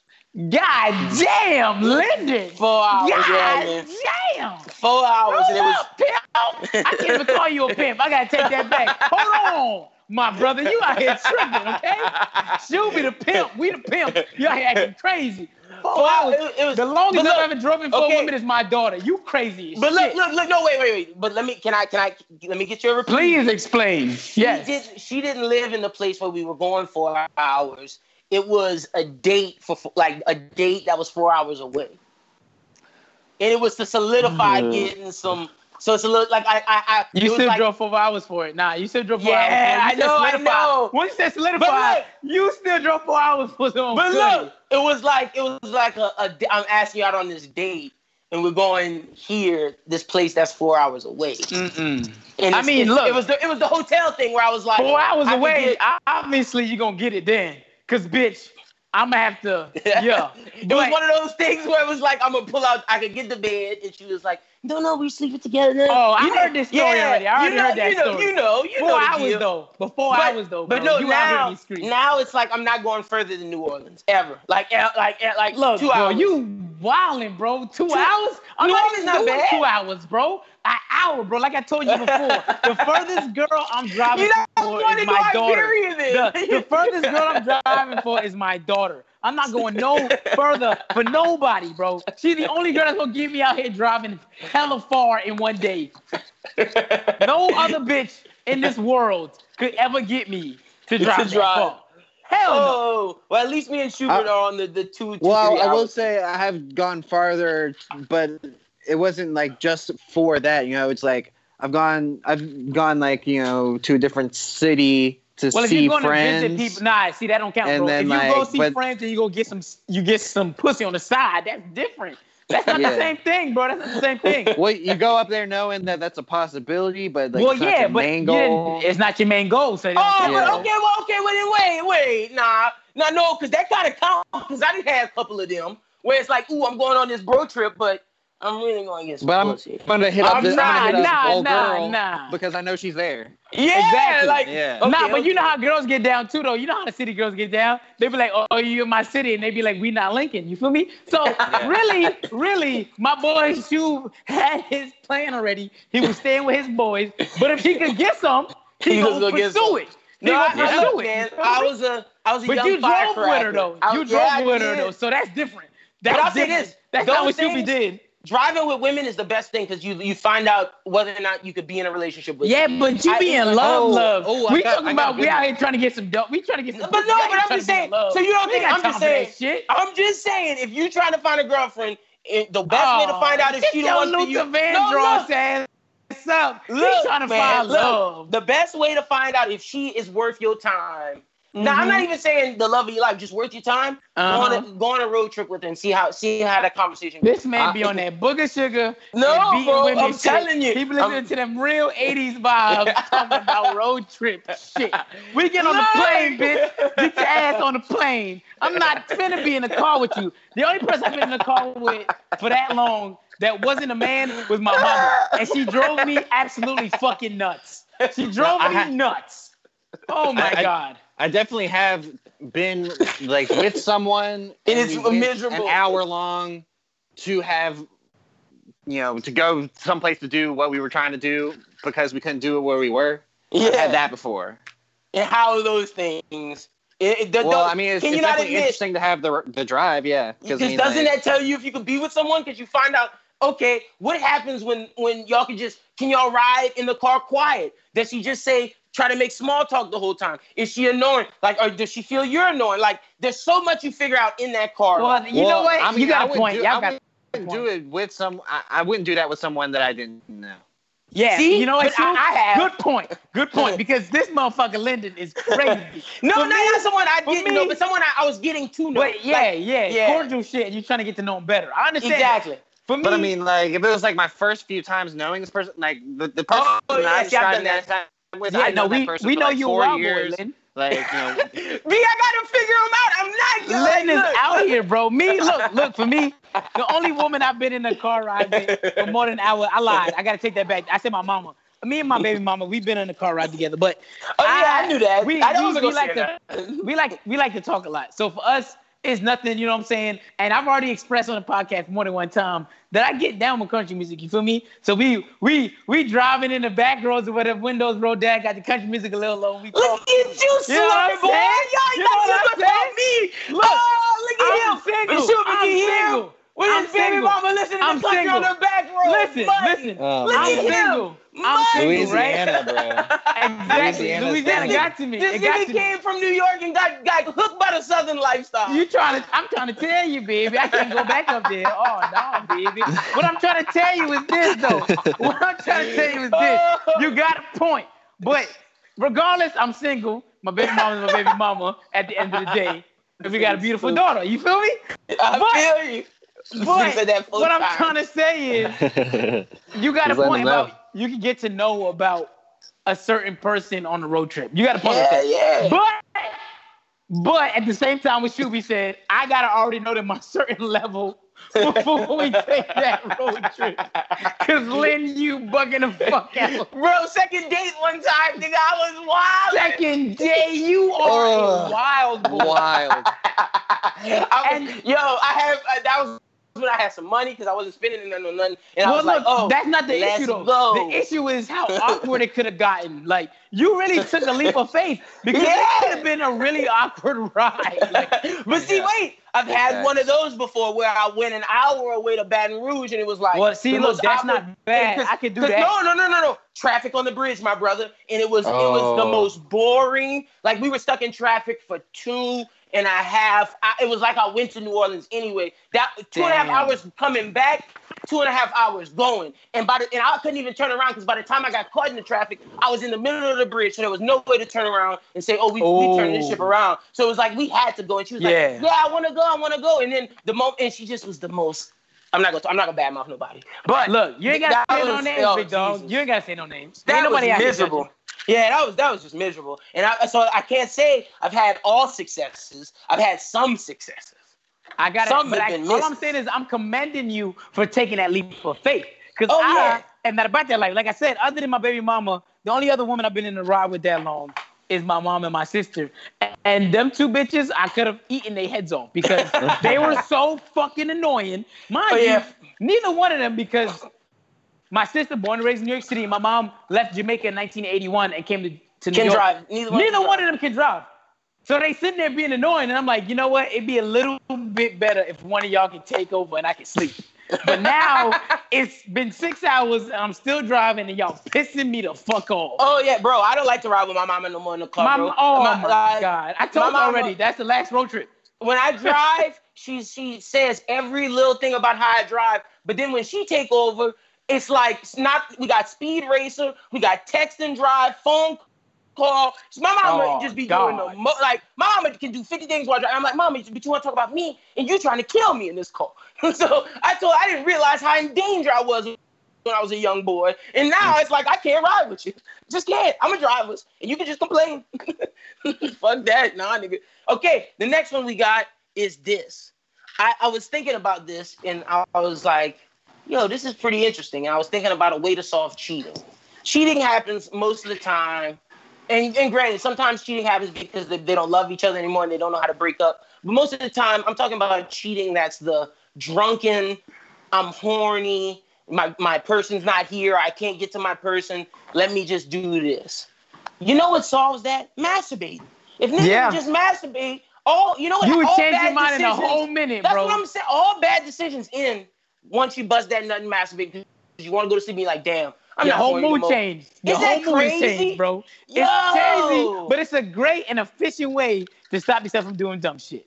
It's a great way. I was like, man, I always want to talk about this on the podcast because it's like I didn't realize how like some days when that horniness really just takes over and you're like, oh, I'm a horny bastard, and it's like once you fab, it's like, oh, okay, it's over with.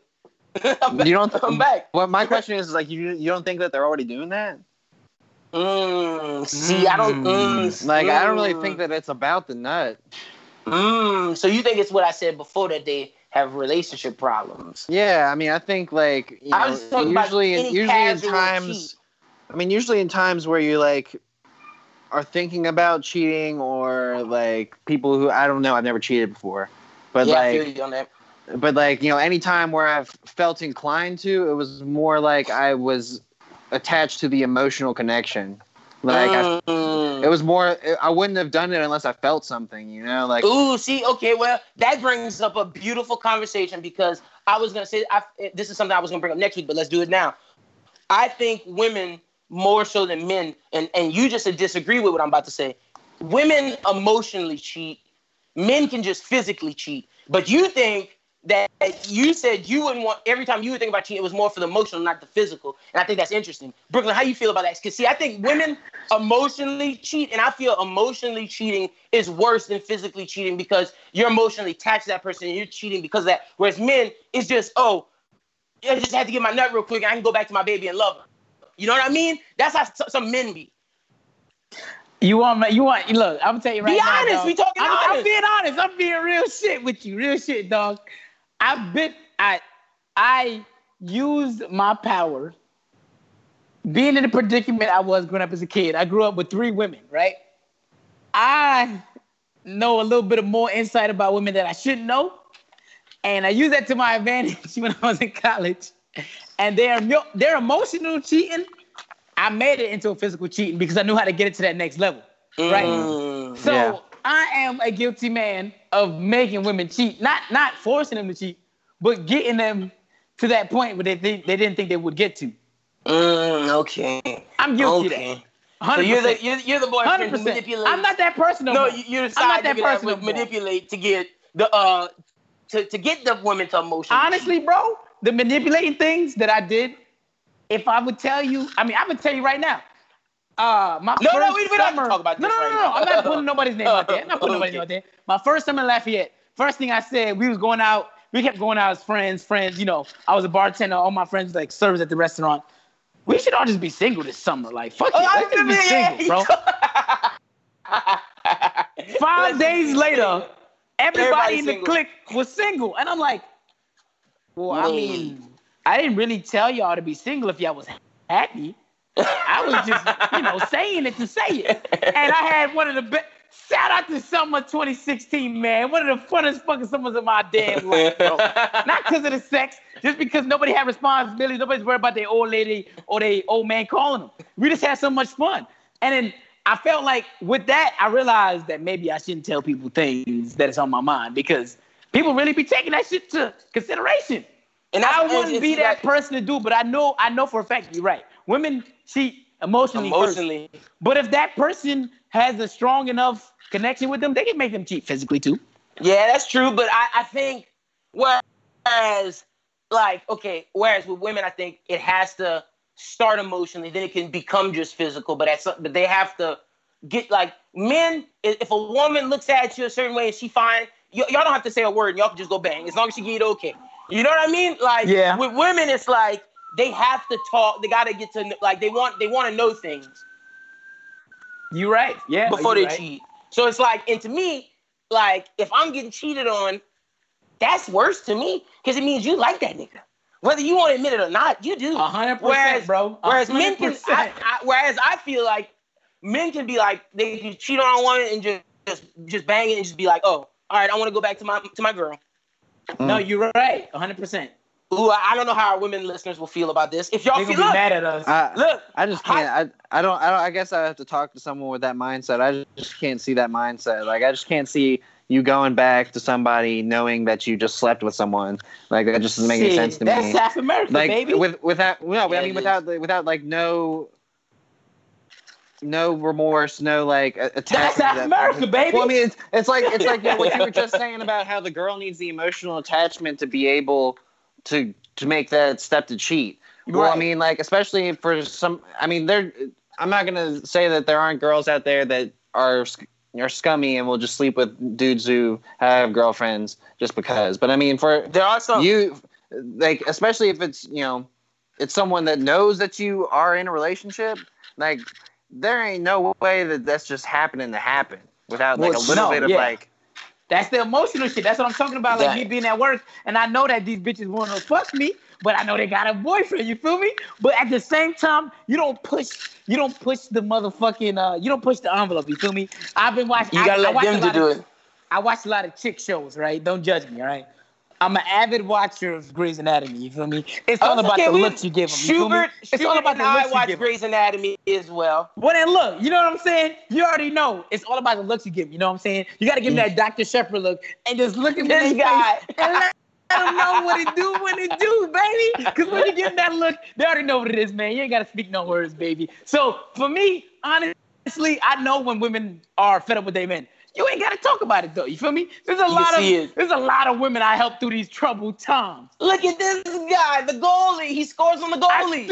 I still love my daughter. But at the end of the day, I'm going to have to teach her game when she get old enough. Yeah, because I can't let her get played. You feel me? And her daddy know exactly all the tips and tricks when it comes to that game. You feel me? So she gonna be a dog ass. She gonna come home with a nice ass bracelet. I'm like, where the fuck you got that from? Look at Some this dumb guy. nigga in 10th grade. I'm like, I ain't trying to get to that bag. That's what I'm talking about.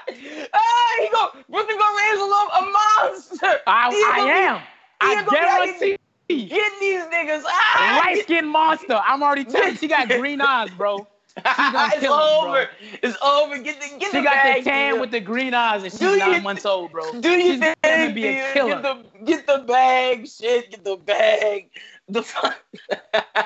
I am scared for them little boys. She is gonna be a killer. The final topic we have today is something me and Schubert were talking about, based on The Bachelorette and based on Luke P fussing at the Bachelorette for having sex with other men in the show because he was absent and he had a problem with sex. And this led to the thing of, how do we feel about abstinence? Obviously we know how we feel because none of us are abstinent. We already broke that. But the question is, how do we feel about abstinence? Could you date a girl who is practicing abstinence at this point in your life? I'll start with it because, like, what I was explaining is, even after I had lost my virginity, I got in a relationship with a girl who was doing that, and I mean, I thought she was solid enough that I would be willing to do that. Eventually, I didn't feel the same, so I'm no longer in that, obviously. But I mean, like, in the case of today, like, if I met someone that was solid enough, at 25, that was already what makes someone doing solid something enough? like that. Checks all the boxes, man. Like, if you meet someone that you think Ain't could nobody be gonna like, check all the damn boxes, you. You ain't living in a fucking fairy tale. I was trying to be nice and let you do your thing, but you ain't talking out your ass, you. Ain't no bitch finna make me go abstinent. Ain't no bitch finna make my dog Soup go abstinent. And ain't no bitch finna make my dog Ling go abstinent. That's a bunch of bullshit, man. You out here trying to save your pussy for Christ? You saving your pussy for Christ? I should laugh. Bitch, you acting stupid. You better give me them draws. I ain't got time for that shit, man. Fuck that. But go ahead with y'all saying. no, all I'm saying is, like, at the time in your life now, I doubt that there's going to be, like, a very long period of time where you'd have to go through that. So, like, let's say, like, if I started dating a girl next week and, like, a year later she wanted to get engaged, like, that's how quick these things go You would now. do it? See, okay, wait, that's what what age is marriage okay for us? Look, Or is that in the personal? South, look, first of all, y'all acting like y'all wasn't raised in the South. Marriage is acceptable in the South at 20 fucking Bro, one, that right? shit fucks me up, That bro. shit is scary. But It's- y'all it can't is act like 18, y'all wasn't you're right. raised. Y'all was I not was acting like y'all not. wasn't raised. No. in that- No. I don't mean like y'all was not. You didn't even let me finish my sentence. Oh, my Y'all bad. was raised around people that were getting married at that age. Oh yeah, for sure. Me, Definitely. bro, I got 2 friends that are married that I went to high school with. I want you to know, I graduated with 500 people. 2 people are married, right? Y'all got That's people wild. that graduated the year that got married the year after they graduated type shit. You're right. No, you're right. And for me, that's insane. So Yeah, that's the same to me too. it really I don't think depends, it's same. but she gotta be motherfucking fire for me to wait for that pussy. Because I'm telling How you you right gonna now, know? Lynn, if that pussy not fire, I'm killing her. Put me in jail right now. I'm killing the bitch and she can't suck dick, and I'm waiting. And you The know one what? thing- She can't suck dick because she's abstinent. Oh, Y'all that's another crazy. thing. Yo, I Y'all hate the- crazy, The bro. funny thing is the fake abstinent girls who are like, oh yeah, no, I can do everything, and you can put it in my butthole. But Oh, see, well, yeah, that's different. That's fake abstinence, like you said. That's fake. But like, if she telling me that, you know, she abstinent, I'm thinking to myself, it's like, I'm not about to live with nobody who can't suck dick. Yeah, she can't. No, you would just get kisses and dry. And she can't even hands. fucking tongue kiss at that. Probably she out here Nah, tongue she kissing can tongue niggas for the kiss, whole I life. think. I mean, all I'm saying is I don't think experience is like I don't think that just because that they don't have all the experience of doing that doesn't mean that they can Okay, be no, good no, at no. it. No, I don't disagree with that. But that also means that they could not be good at it. You got me Well, I fucked mean, up. there- I'm not there's- taking that chance. Look, come with your dick sucking experience. She would I'm have not to trying be- to train nobody, man. I'm with You you. think She this would is- have to be like I would have to be like in love. She gotta be In- fired, dog. Yeah, like it would have to be like it would have to be a circumstance. She got, And like that's he not- said, she gotta check all the boxes. Yeah, she gotta check every box, and then check 2 extra boxes.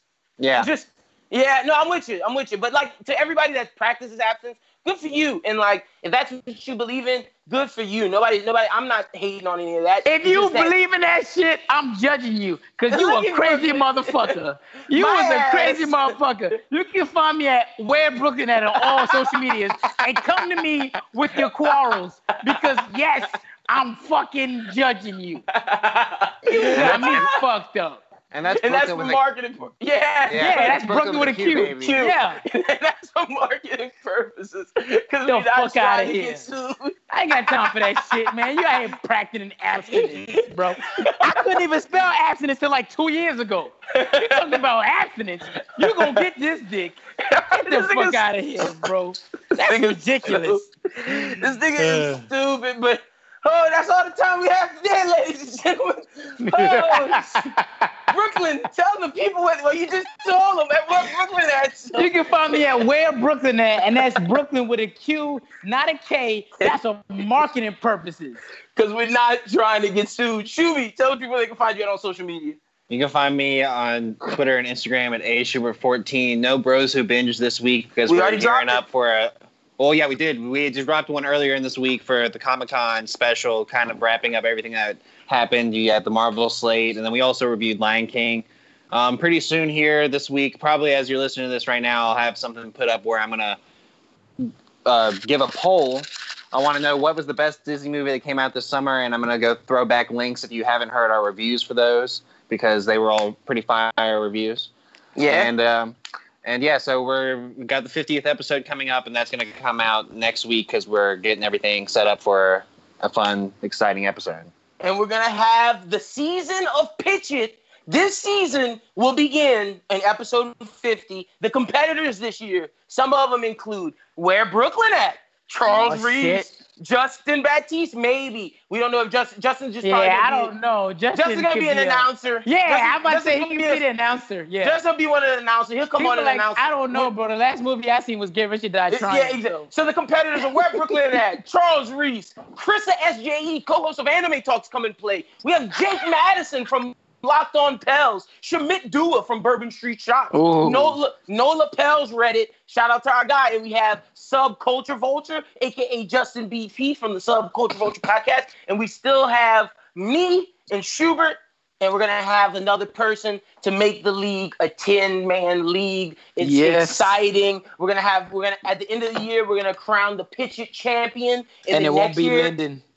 Next year they're gonna have to defend their belt. The championship begins in the playoffs start in December. So be ready. Pitch is coming live to you. Everybody's gonna play everybody at least once before the championship, or at least it'll be in January, something like that. The season's gonna stretch until the next season, but we're gonna crown a champion at the end of this year. Maybe like January 2020, something like that. So be excited, man. I'm excited for Pitch It. Brooklyn, you might be playing in the 50th episode. We're gonna let you know after the show. All right. Sounds good to me. But you be sure to check out this week's episode of Bros Who Binge. No new anime talk. Be sure to check out Prime Time was back. Charles sat down with Brian Bieniemy to talk all things Saints and Pels. Thank you. Oh, and also our guy Juju dropped an article on the Bros Who Binge website talking about, can the Saints repeat their dominance? Saints fans, if you want to see what he thinks, go check that out on the website. Hey, they just signed Ziggy Hood. Oh, we did? Shout out. Ziggy Ansah? No, Hood. Who's Ziggy Hood? He's a D lineman, came from the Redskins. He's supposed to be one of the top D linemen free agents. Okay, cool. Go Saints 100. But you check out. Thank you for listening, everybody. Remember what I said. If you follow the Twitter and help us get to 500, we will pull from that followers list to give our merch to for Capsule One. Be on the lookout for that. We'll see you guys at MechaCon this week, and we'll talk to you guys next week. Until then, for Brooklyn, for Schubert, for Savannah, my name is Lennon. You guys have a great one. Be easy and peace. Man, sometimes I rock my tennis chains, sometimes it's Cuban link. Sometimes I wanna fuck with you, sometimes I need my peace. Sometimes I turn up in the club, sometimes I don't even drink. I know my homie looking like it's something wrong with me. Sometimes I push up on these hoes, sometimes I wanna speak. Sometimes I'm antisocial cause it's something wrong with me. Sometimes I wanna settle down, sometimes I'm doing me.